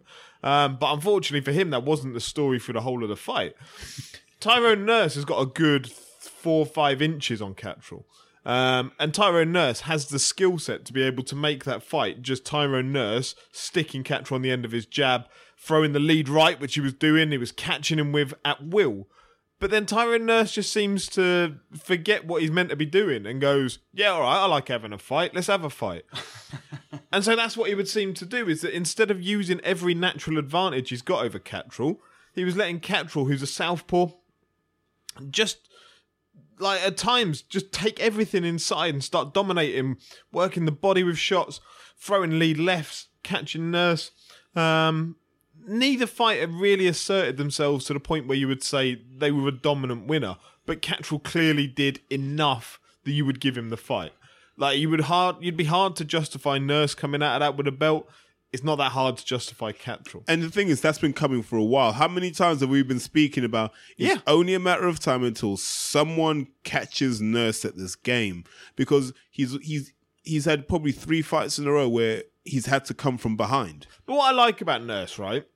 He's a British level fighter. We know that now. Like, let's never, ever, ever talk about Tyrone Nurse getting a world title fight. Again, this isn't a criticism, right? Tyrone Nurse is an honest professional.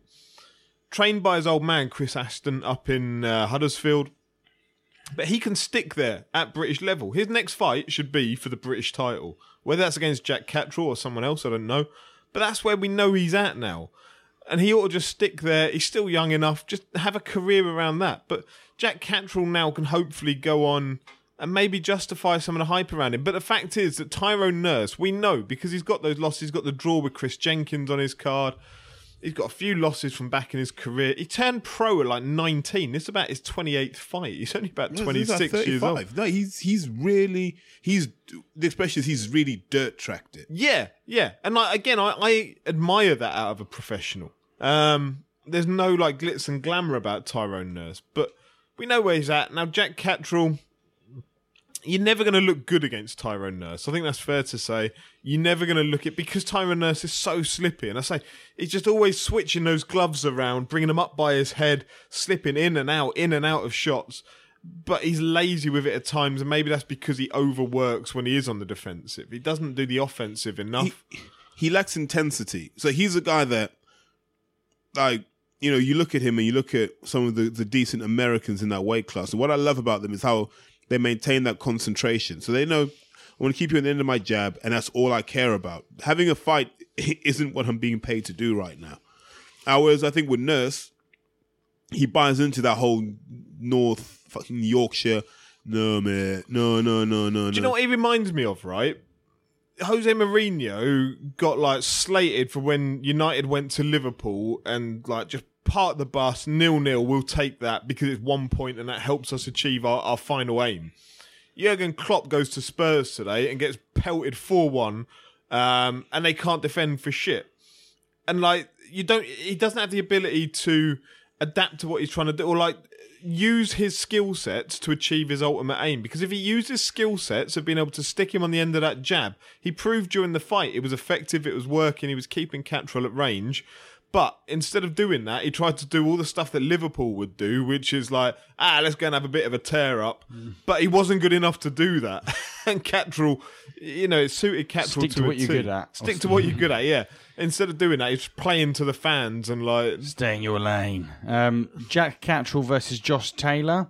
Andrew Lee Evans asks, how do you see that panning out? That's a massacre. Josh Taylor, based on last night, and apparently Jack Catterall was really drained making that weight as well, and he's not a big man for it. I met Josh Taylor on Friday night. I was having a chat with him for a minute or so. I was surprised how tall Josh Taylor is. He's a tall man for the weight. Didn't you say he was small when we went to the boxing dinner? Nah, I was pissed then. He is. He's Josh Taylor's. No, really I said Anthony tall. Yarde's small when I was at the boxing dinner. They're probably about the same height. No, Taylor's taller. Is he? What, than Yarde? Yeah, he's huge. Yeah. I was surprised. I was chatting with Craig at Fight Talk. Stood there, I was chatting, or interrupting, grabbed him, but yeah, like it isn't even a fight for me. Josh Taylor, despite all the hype around Catterall, I mean, that's his first real test as a fight. He would not stand a chance, in my view, against Josh Taylor. But I actually think Josh Taylor, despite the fact he's never gone for that British title, he now never will. Like, he's taking on Vasquez in November up in Edinburgh. He doesn't need to go to that British title now. I think it's a shame. He could have won it and never defended it and moved on. Yeah. I think once he beat O'Hara Davis, it put him in a different bracket. Yeah, O'Hara Davis is who Jack Catterall should fight next. No doubt about it. Should we plug the live show? Give it a quick plug. Go. We will be live showing ourselves at the Etc. Theatre. Wait. Bearing our souls. Yeah. At the Etc. Theatre. That sounded like bearing arseholes. Or Given that Andy's biscuits. just said he's going to reveal himself, like I mean, if I'm honest, I can't really articulate this well. My brain's Right, starting to look, fall all right, apart. I'll simplify it, right? There's been a lot of BS on social media about people going, why would you charge people for this? Well, actually, we're just charging so we can have a venue. Like, you know what I mean? We're not ripping anyone off. Or Because making any money. if the venue was free, we charge you for the beer. Do you know what I mean? Like, we just so we could supply something. So understand that. Secondly, and most importantly, what you hear is not necessarily what you see. We think we're adding 2 or 3, maybe even 4 different dimensions to the overall experience by doing this. And more importantly, I think it's a chance for you guys to put faces to the tweets that you share back and forth. So I can't see a downside to this. And I know people on their on their, second, third, fourth rate podcast will probably try and dig us out. Some might even get personal, which, they're off fun to do, especially north of the border. Don't really care. You know what I mean? Keep giving us haters. But the fact of the matter is, you show up on December 18th, you won't be disappointed. You don't show up on December 18th, you're probably someone who's been in the same job for 20 years and will never get promoted. Look, I mean, just to quickly touch on that financial side of it, they're having people saying like, why'd you charge for it? I'll give you the very honest breakdown of it. If we sell every ticket that's going for it, I think in total we would make about 60 quid, 70 quid between the three of us. Now, bear in mind that Andy and I are going from Milton Keynes to London for the night to do this and stay in a hotel. Essentially, we're out of pocket of this regardless. This isn't about trying to make money. We're not fucking Cy Clayton, for God's sake. We're not in this to try and make Or money. Brian the Wanker King. Or Tell even, him I said that. Or clearly, even businessmen. Or even businessmen. Are we philanthropists? Not really. We're just enjoying it. And like, if you pay to do a hobby, that's basically what we're doing. Yeah. Is having a bit of a go at it. And the idea is, look, we fill a room with hopefully whatever it is, 50, 40 people, something like that, in a small little theatre. And we'll just have a bit of a laugh. And if it takes off, we're off to Edinburgh next summer. Be clear about that. This will be Edinburgh. Right, so to not make it entirely defensive, I think it will be an enjoyable experience. Didn't I just say that? Yeah, no, that's fair. So look, the whole point is that we all get together, we all have a bit of a laugh. We'll bring some Cheetos. We'll and also it's a chance for people to challenge us live. Like, you guys listen to the podcast and you get pissed off with the stuff we say, you can pull us up live. Make me look even more of a penis, which would be... Yeah, we just want to have a laugh, really. Get 40 odd big boxing people together in a room. You can have a decent laugh. And you know what? Here's a weird thing. If Bellew were to win on the Sunday, those tickets will treble in value for people just there like, I need to see his face. Yeah, I need to see his face. So yeah, do come. It'll be fun. And bring a friend. I just need to do some little housekeeping jobs in terms of questions that I've From so far missed. TicketEA.com. TicketEA.com. TicketEA.com. Might help. December 18th, Camden. Etc. Theatre. Will Joe Joyce be moved along too quickly by Haymaker? Just a quick. This is from the Boxing Madman. A couple of questions that I've missed out when it has. Cool.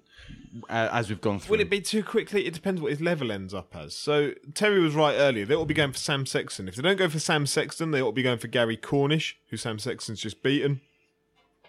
And that'll give us an idea. Because, I mean, that was such a close fight between those two. It wasn't a good fight by any means, but then neither was Joe Joyce's. So put him in with Sam Sexton if you can get him, Gary Cornish if you can't. Nathan Gorman. Let's have that fight. I'll be happy with that. Nathan Gorman's going to smash Nick Webb to pieces up in Newcastle. Convinced about that. Nathan Gorman would be a good fight for me. Just put him in. Like, I think let him fight Sexton. If he wins that British belt, let him have a couple of fluffy defenses. We'll bring Dom Akinladi out of semi-retirement. You can bring out, God knows who else is still floating around. Who has a Get name? Michael Sprott. Yeah. Just get some of these Skelton. names. Get Skelton. But let's also have a clear Danny roadmap. Williams doing.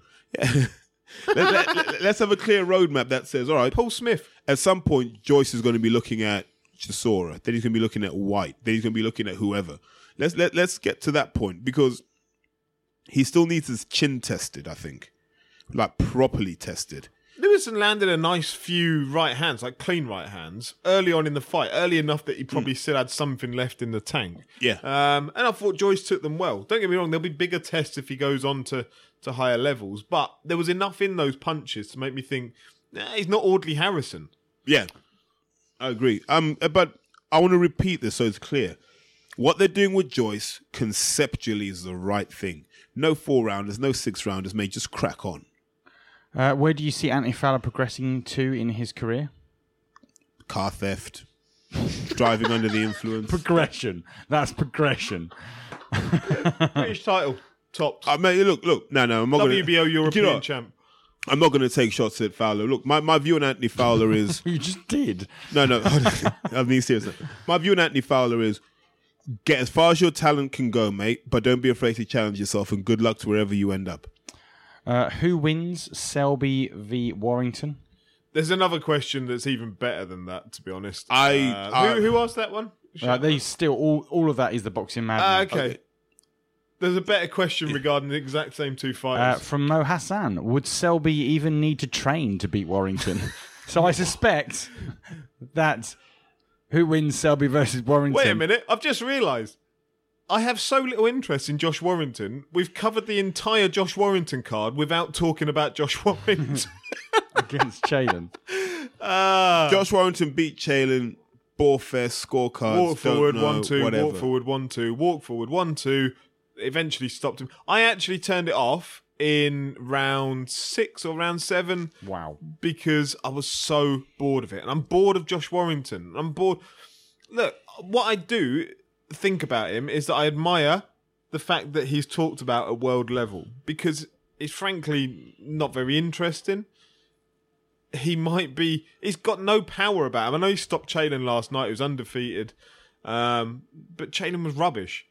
Just for the record, just to talk about probably the main event of the night. How good is Frampton on commentary? Yes. Like he brought some real star power to whatever BT and Box Nation are doing. Once you get Frampton on there, there's definitely some star power there. So that's definitely BT1 Sky 0 because, I mean, when you've got when the BT little guy is Carl Frampton and the Sky little guy is Penfold, then, life gets a bit tricky. Yeah, but no, like Josh Warrington, I cannot get behind it one iota. And so the question about would Selby, does he even need to train to beat Josh Warrington? I suspect the answer is no. No, I don't think so because he doesn't seem to have a boxing brain, Josh Warrington. He just seems to have a single gear, not even dissimilar to Joe Joyce. Joe Joyce, all he seems to be able to do is go forwards.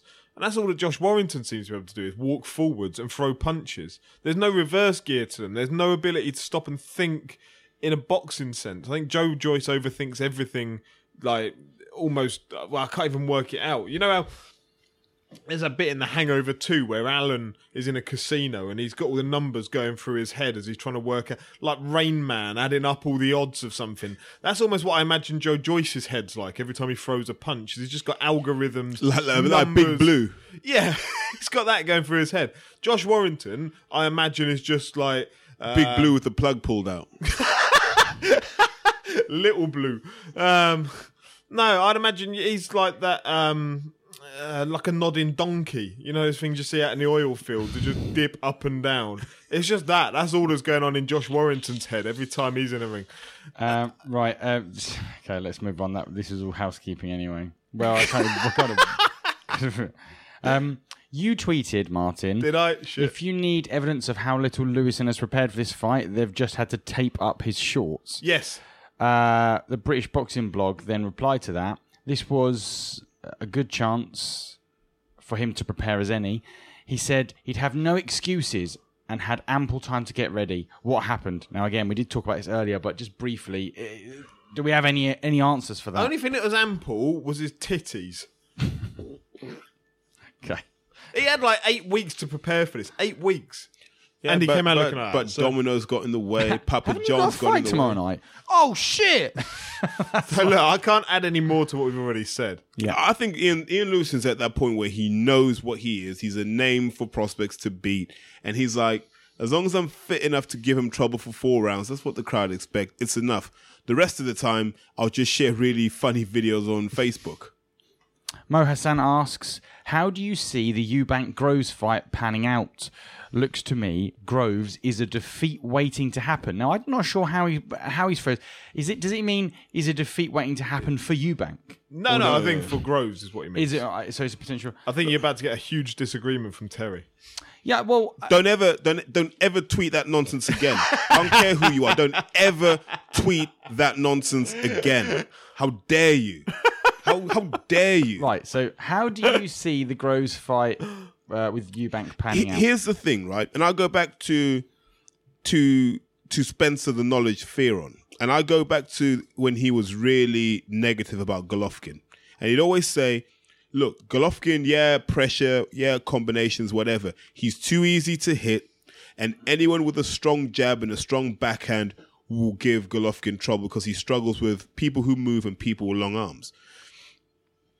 And he was right. But then for him to say Eubank will beat Groves is like, well, you can't take the logic you used in one case, turn it upside down, put some Tabasco sauce on it and then try and flip it out on your toe-to-toe podcast, right? And people are buying this. George Groves, I'm telling you now, I've taken people into Spa Groves who have that similar style and work rate to Eubank Jr. And they've got granite chins. And I've seen what happens when that straight right lands on your nose. Everyone stops dead in their tracks. Everyone. Yeah? Be clear about that. Everyone. And we haven't seen what happens to Eubank when he gets banged about properly, when he starts to get marked up and cut and stuff. We haven't seen that yet. And he'll find that out against Groves. Groves is not easy to hit. Choo choo! Chugga, chugga, chugga, chugga. I'm getting on board, man. Eubank hype train. He's going to smash him. He's going to take Groves' soul. Oh, really? 6 rounds, tops. What? Eubank's 6 gonna rounds. destroy Eubank Groves? smashes him. Smashes him. Why I've not got any logic. I've not got any stats, facts, figures, nothing. Just I'm all aboard the Eubank hype train, man. It's don't try and ask me to justify this with sense, Terry, because I'm not. All right? I'm not giving you any sense to it. I'm going to be there whenever it is. I spoke with Chris on Friday down the O2. It's going to be in January. It's going to be in the UK. That's all I know about. You're using the Liverpool for the title philosophy. Well, what basis do you think they're going to win the title? No, they just got the heart. They got the heart. He's got the soul. He's got the chin. He's got everything about him.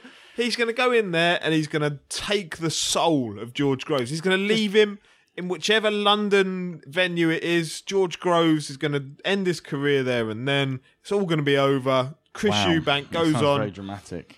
He smashes Callum Smith, Jurgen Bremer, Rob Brandt, whoever it is in the final. Chris Eubank will win this.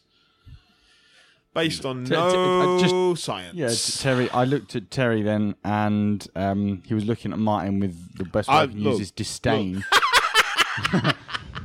Shock almost. Choo choo! I'm leaving the station. You could give Chris Eubank a drone with 18 Hellfire missiles, right? And he might just get a cut on George Groves' eyebrow with one. That punch that you stopped Jamie Cox with was sickening. It was so horrible. Last time I saw someone laid out like that at Wembley was George Groves. Yeah. Listen, everyone says Choo that. choo! Groves got hit by a punch that Froch didn't even know he threw. Like, it was just one of those where you go through every one of Carl Froch's fights. He's never thrown that punch in his life. And out of nowhere, under the most extreme pressure and realizing he's about to get beat by George Groves because he can't win a round against maybe the greatest super middleweight this country's produced, boom. He just found it. He found it, man. Like, he must have dug that out from his days sparring David Hay and getting his nose bust open.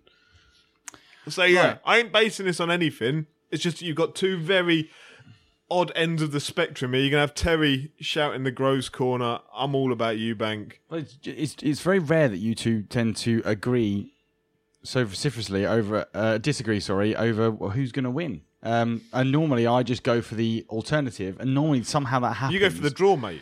So I could go for the draw, couldn't I? But you're betting on green in the casino, mate, on a roulette wheel.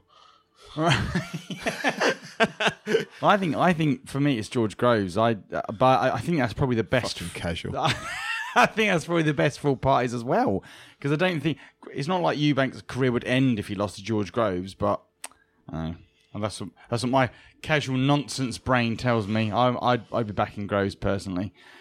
Craig at Fight Talk. Who would win a fight between Danny Connor and Big Vern? Does Big Vern need a training camp? Do you think he overstepped the mark with comment? And there's no comment here for reference. I've lived through this, right? So just by way of context so people understand, Danny Connor fights anywhere between super lightweight and welterweight. British boxing stalwart for the last 10 years, had 3 good fights with Tyler Goodjohn, had a couple with Chris Evangelou. Yeah, he's one of those guys that anyone in the boxing world, when they meet Danny Connor, it does a smile, because Danny's just a good, honest guy from Southwest London and Nottingham for a bit, who says what he thinks, gives his opinion, was with us at the MTK show, if you remember, Andy. So he did the commentary when I stepped out. He did the commentary for the main event, yeah. Yeah. So that's Danny. You complimented how articulate he was, didn't you, Mike? Yeah. So So he tweets about how he got tickets off a mate for the Joshua Klitschko, but he can't make it, so he's selling them. I think he got them for 130 quid, sold them for 150. Now, the Twitter rats, these people whose life purpose is to hate and be negative, jump down this man's throat for doing so. Like, you're a scumbag, you're a boxer, you should know better than ripping off the fans. Not realising that Danny's been scratching a living. So I know Danny personally, we've known each other for about 10 years. So on a Friday afternoon, if I've got an hour between meetings or whatnot, I'll go down and train, and he'll normally be there. So it'll be me, Danny Connor, a lad called Aaron Arif as well, and a few kind of pros in their late or early 30s. And we all talk. Now, Danny's trains his nuts off, always stays in shape, he's always on fight weight. I've got a lot of respect for him. He's not a rich boxer. He has 2 or 3 jobs where he makes ends meet to feed his family, which I respect. So him making an extra 40 quid, I don't think it's a big crime. The problem was Big Vern, everyone knows who he is. Vern's issue, and I know he listens to this, so I'm going to get a text or something that's going to have a go at me. He's of the view that you can't tweet diplomatically. It's got to have an impact. So his tweets will always be at the extreme end because he knows it gets attention and he gets retweets and likes. He's seen that someone's making money off tickets, thought it was something to do with StubHub, and has just jumped in and said, I hope your family die of cancer or something, which is quoting Kenny Noy talking to the jury in his trial. From having spoken to both parties, Vern's view was he was just having a laugh and it got misconstrued. Danny's view is, you can't say that shit to me. I'm not a guy that takes that sort of nonsense. I understand why Danny's angry, and I also understand that Vern probably tweeted without thinking, and it's just basically a massive misunderstanding that a phone call and an apology would probably have sorted in 5 minutes. But it's escalated to phone numbers getting shared, addresses being sought, family members, and all of this, and it gets very messy. And this is from 2 people who have never met. Now, the big risk is they meet November 25th in Doncaster at the Steffi Ball show. But they won't know what each other looks like, will they? Pardon? They won't know what each other looks like if they've never met. Oh, no. Pictures have been shared.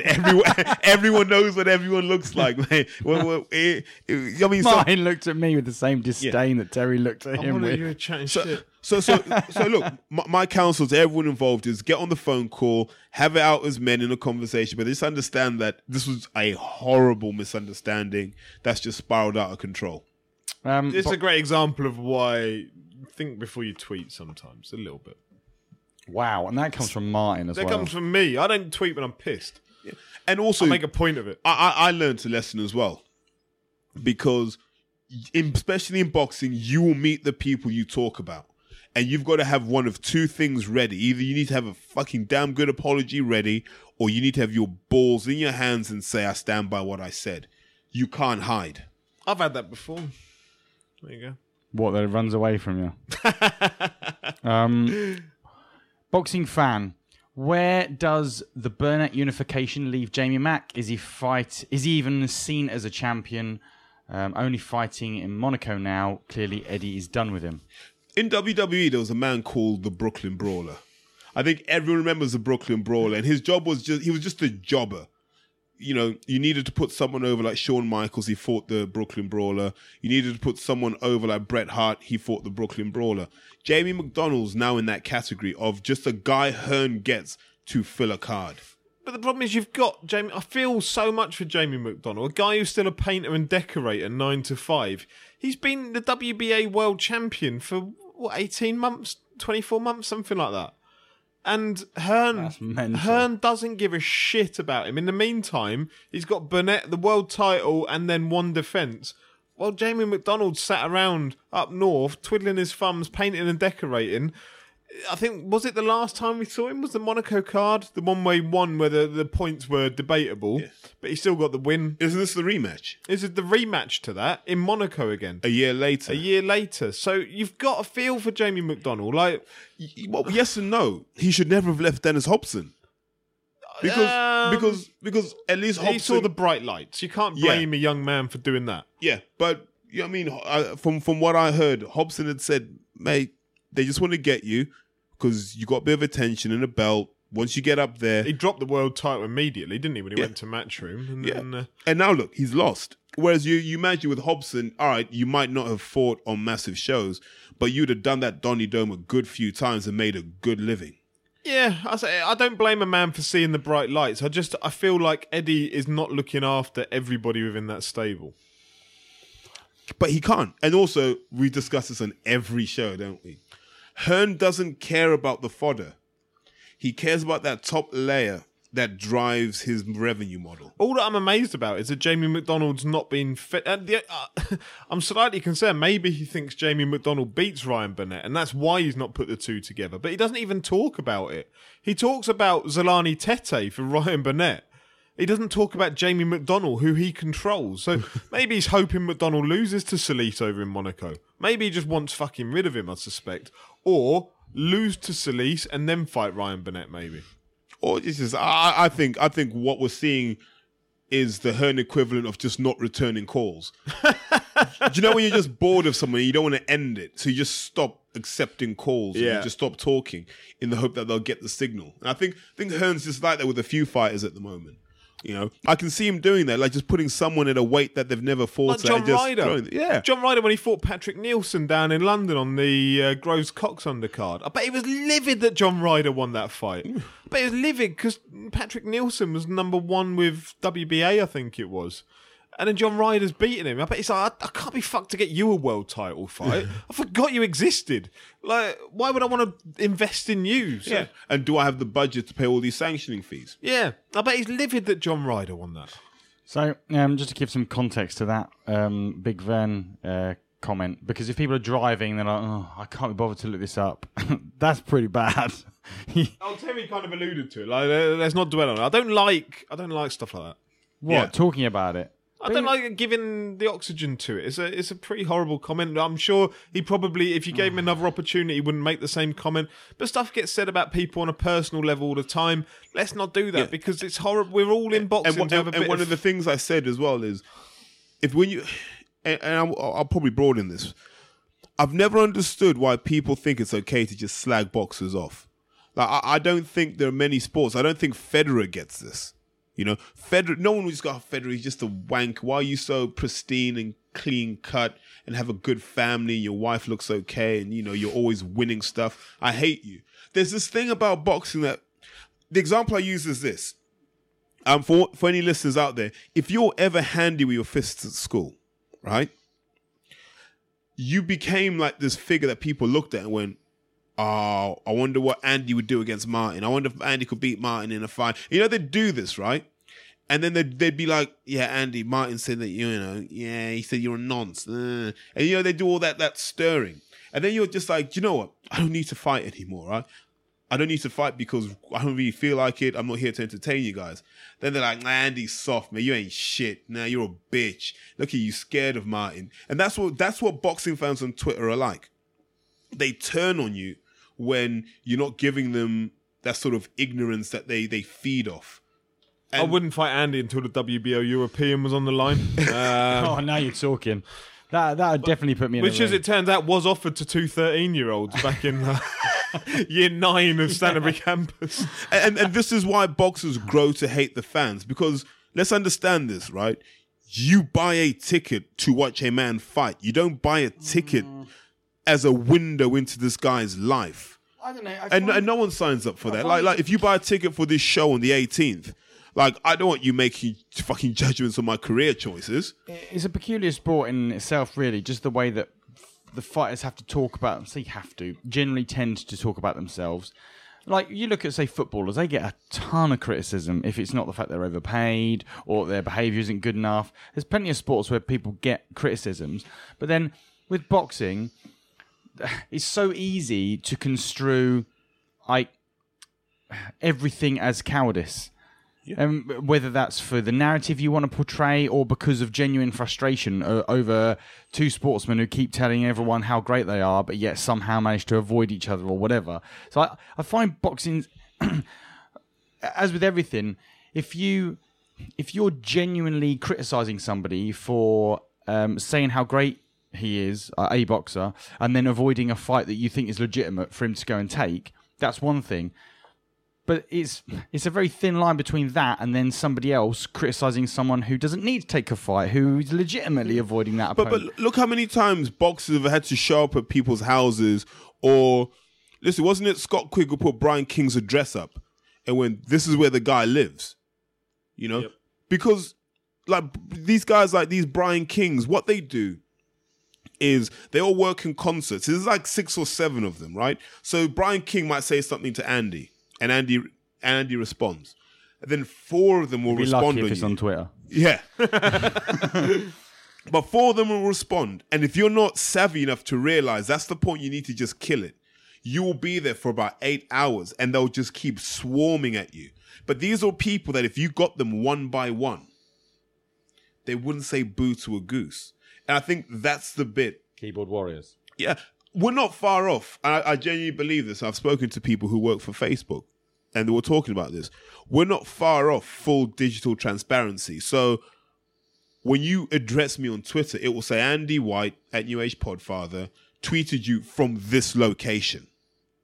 They'll have to do that now. And then the minute you do that to someone, you give the address away. Sod privacy when you're slagging people off.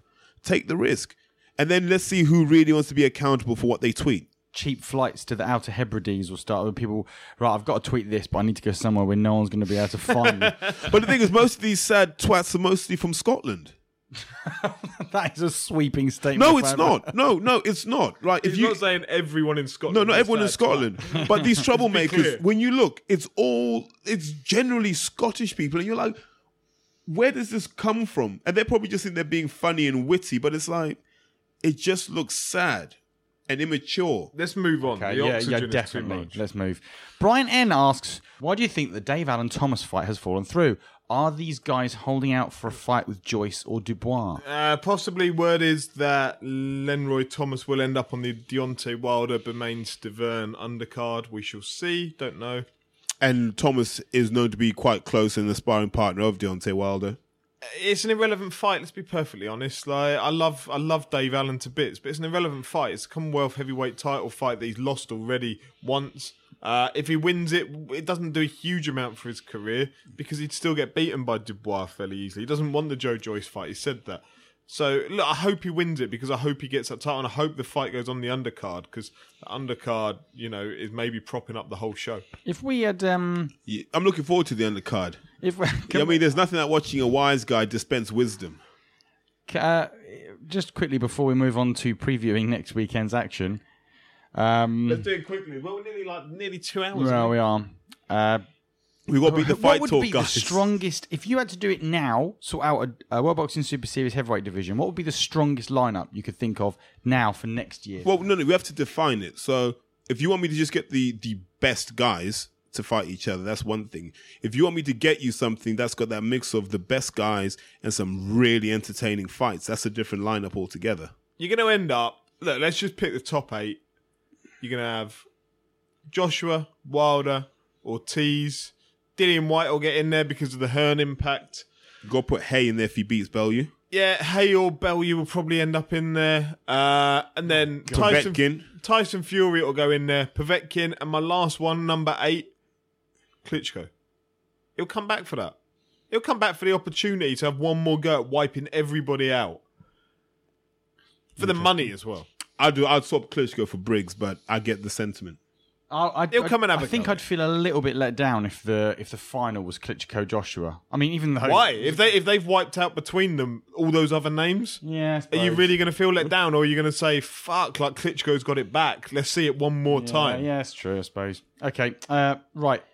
Let's move on to previewing next weekend. Speaking of Joshua Takam. Joshua next. Joshua eats pudding, done. Right, is Takam absolute? Is he absolutely useless? No, Useless. he's just That's not ready. hard. Right, okay. Like Joshua's had a 10-12 week camp. Takam's been in Mallorca, just chilling on a yacht And this somewhere. is the thing, when we say about like getting the refund, I'm not talking... Right, if I've paid for a ticket to go and watch that, what I've paid for is to watch Anthony Joshua take on somebody who has put in a similar amount of effort and work than Anthony Joshua. And that isn't the case for this. This is the issue. I said, you're not paying for the away corner. I'm not paying for the name of Kubrat Pulev. What I'm paying is to hope that Kubrat Pulev has put his bollocks on the line for 8 weeks to train to try and beat Anthony Joshua. That's clearly not the case here. Carlos Takam hasn't been putting his bollocks on the line for 8 weeks to try and beat Anthony Joshua, irrespective of what we're told. Okay, Frank Buglioni, Callum Johnson. I think this has been an absolutely brilliant fight. Really, Big Buglioni really. fan, didn't you now, though? I've become look. You know, I wasn't before, but I like the Wise guy now. I'm sold on him. This is going to be a great fight with Callum Johnson, another Gallagher fighter.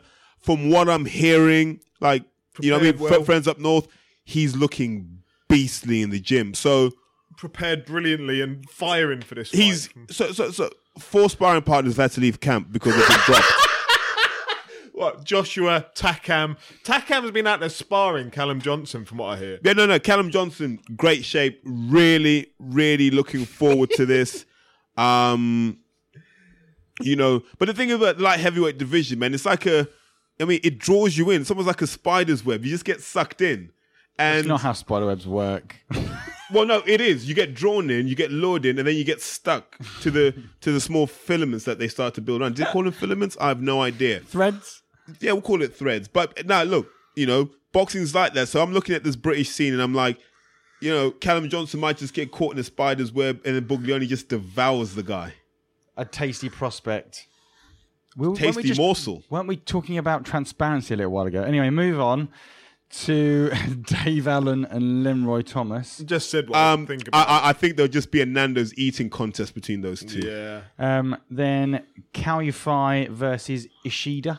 Little guys. I mean, what is this? It's like 13-year-olds boxing. I'm not bothered. Baby division. Adult baby, babies. wasn't it? What was it? Adult babies. Adult babies. At the end of the day, this is WBA. absolute Eddie Hearn porn to put a super flyweight world title fight to fill up an Anthony Joshua undercard. Is Katie Taylor on this? Yep, in a world title fight. So you can say this card has got 3 world title fights. And at face value, that's great value for money. When you look into it, and Katie Taylor is fighting JD Sports till fucking operator number 3, and Cao Yufei in it might be a great fight. I don't really know. Super flyweight Cao world Yufei title. fighting a 14-year-old. I don't know. Yeah, and these Japanese guys, which I'm assuming Ishida is, that's incredibly racist. I don't mean it like that, but Isn't he centre back for Southampton?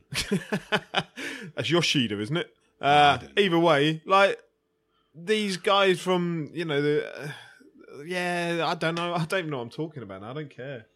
Well, we have got to that point in there. It's gone. It's He gone. is Good luck, actually Cal. Japanese. He is actually Japanese, Ishida, so that wasn't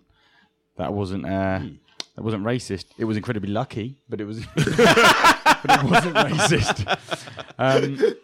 Okay, so any other business? Have we got anything else to talk about? Trying to think. Cecilia Breakhouse last night. She won. Unified. The first lady of boxing. Fantastic that she's showing what female boxing should be about. She's just put her nuts on the line and said, if no one's going to give me a chance, I'm going to create my own lane. So congratulations to her. Hannah Rankin apparently got diddled out of it. I don't know. I haven't seen it. Everyone says that, man. How many? Every loss is a robbery. Look, she's only had like 2 or 3 fights. She's new to the sport. Take the defeat, man. You're still learning. on. Yeah, but Simon Nesata, one of my favorite Norwegians, he won. So he's a young cruiserweight prospect who laid waste to a fair few super heavyweights in the amateurs in the UK. So look out for him. He'll be on these shows soon. He's trained by Nigel Travis and Kelvin Travis. So he's indirectly part of the Jamie Moore camp as well. Just a great guy. You meet him, he looks like an accountant, gets in the ring, and he just starts smashing people to bits. So good for him. Shouts out to Sam Smith, as I say every week. She's boxing on the Kieran Farrell show in a couple of weeks. Already heard that she's already filled 1 coach. 2nd coach is filling up. That's a lady who moves units. So congratulations to her. What else is happening in the world of boxing? I'm sure Tyson Fury said he's coming back at some point. He's probably retired since he said it, I'd suspect. So. And then come back again. I think he's just come back. He's just... The disappointing thing for me is every time we've seen him since he said he was getting... do you remember when... he was a Billy Joe. Billy, yeah. he's not looked any better. In fact, he's actually looked fatter. And I'm thinking, well, did you just train for like 2 weeks? Do you know what would be brilliant is if he ends up in Kid Galahad's attic, comes back, and he's just 16 stone ripped.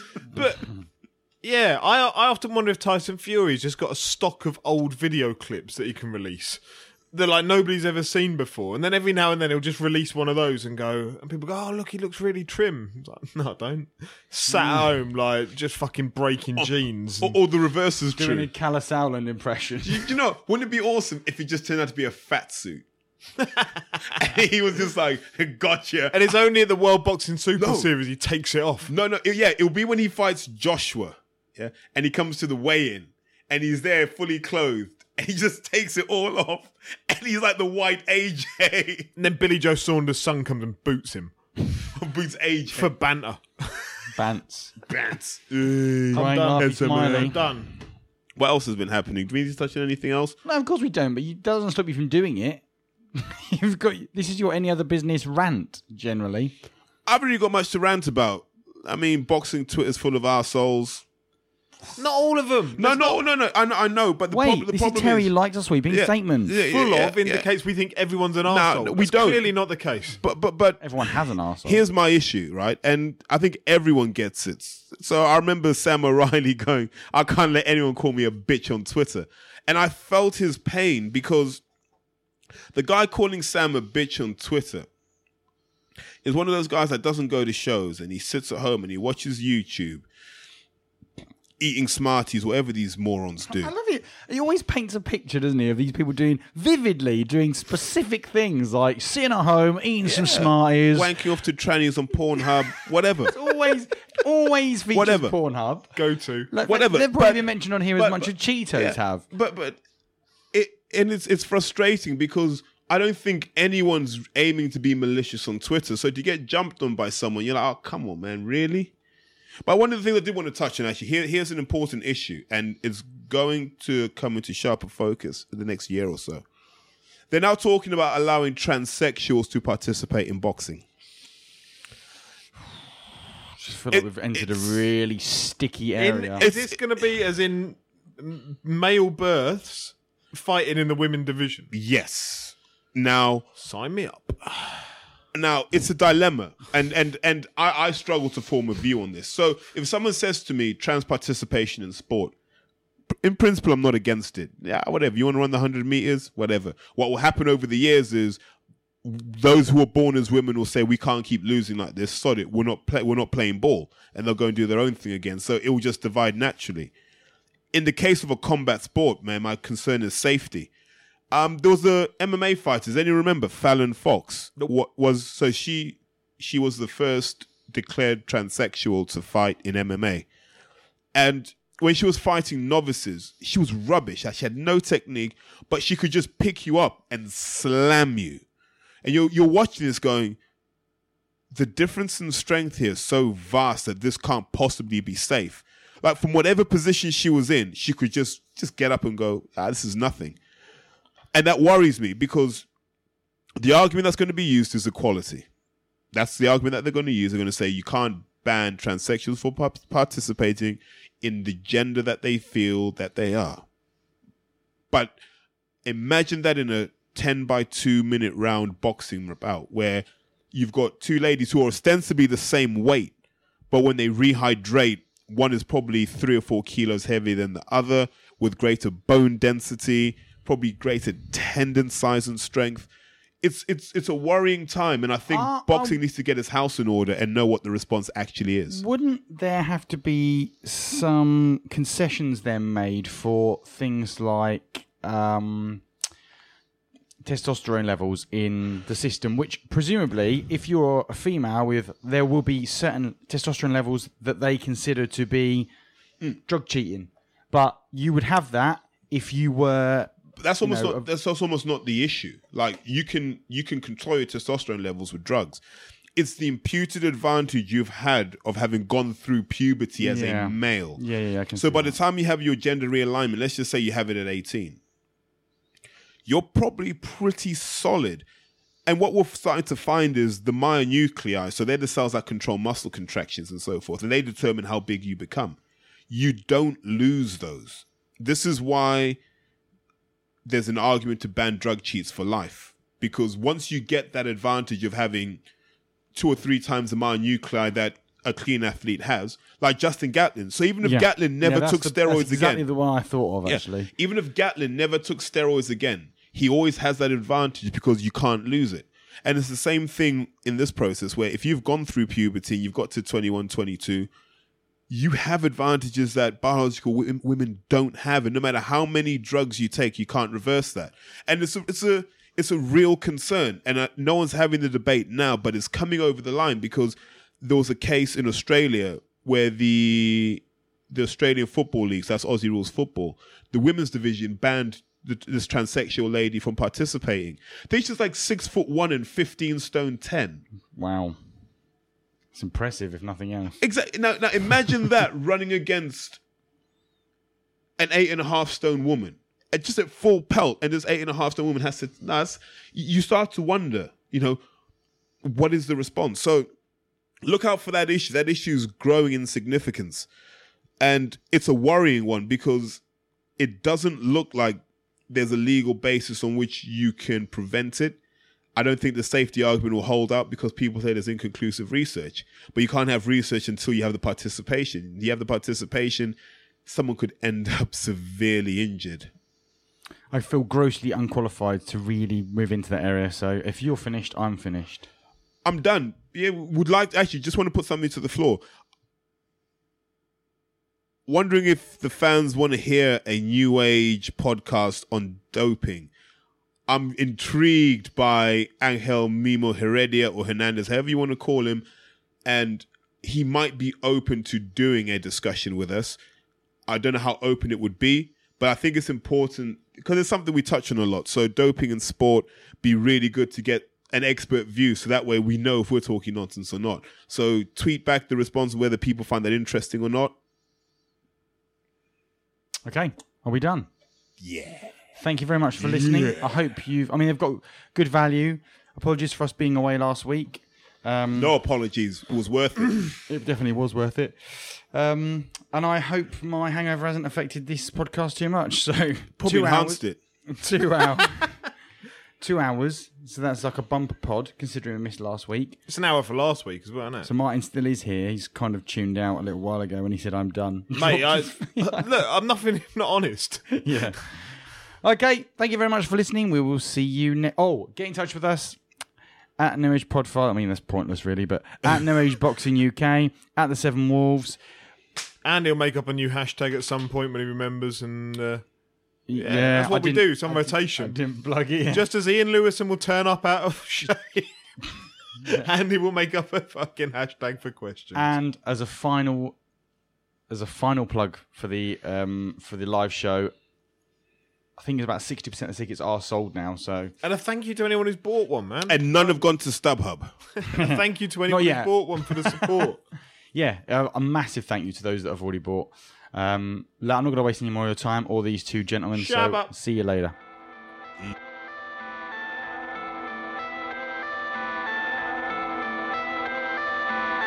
Get it up.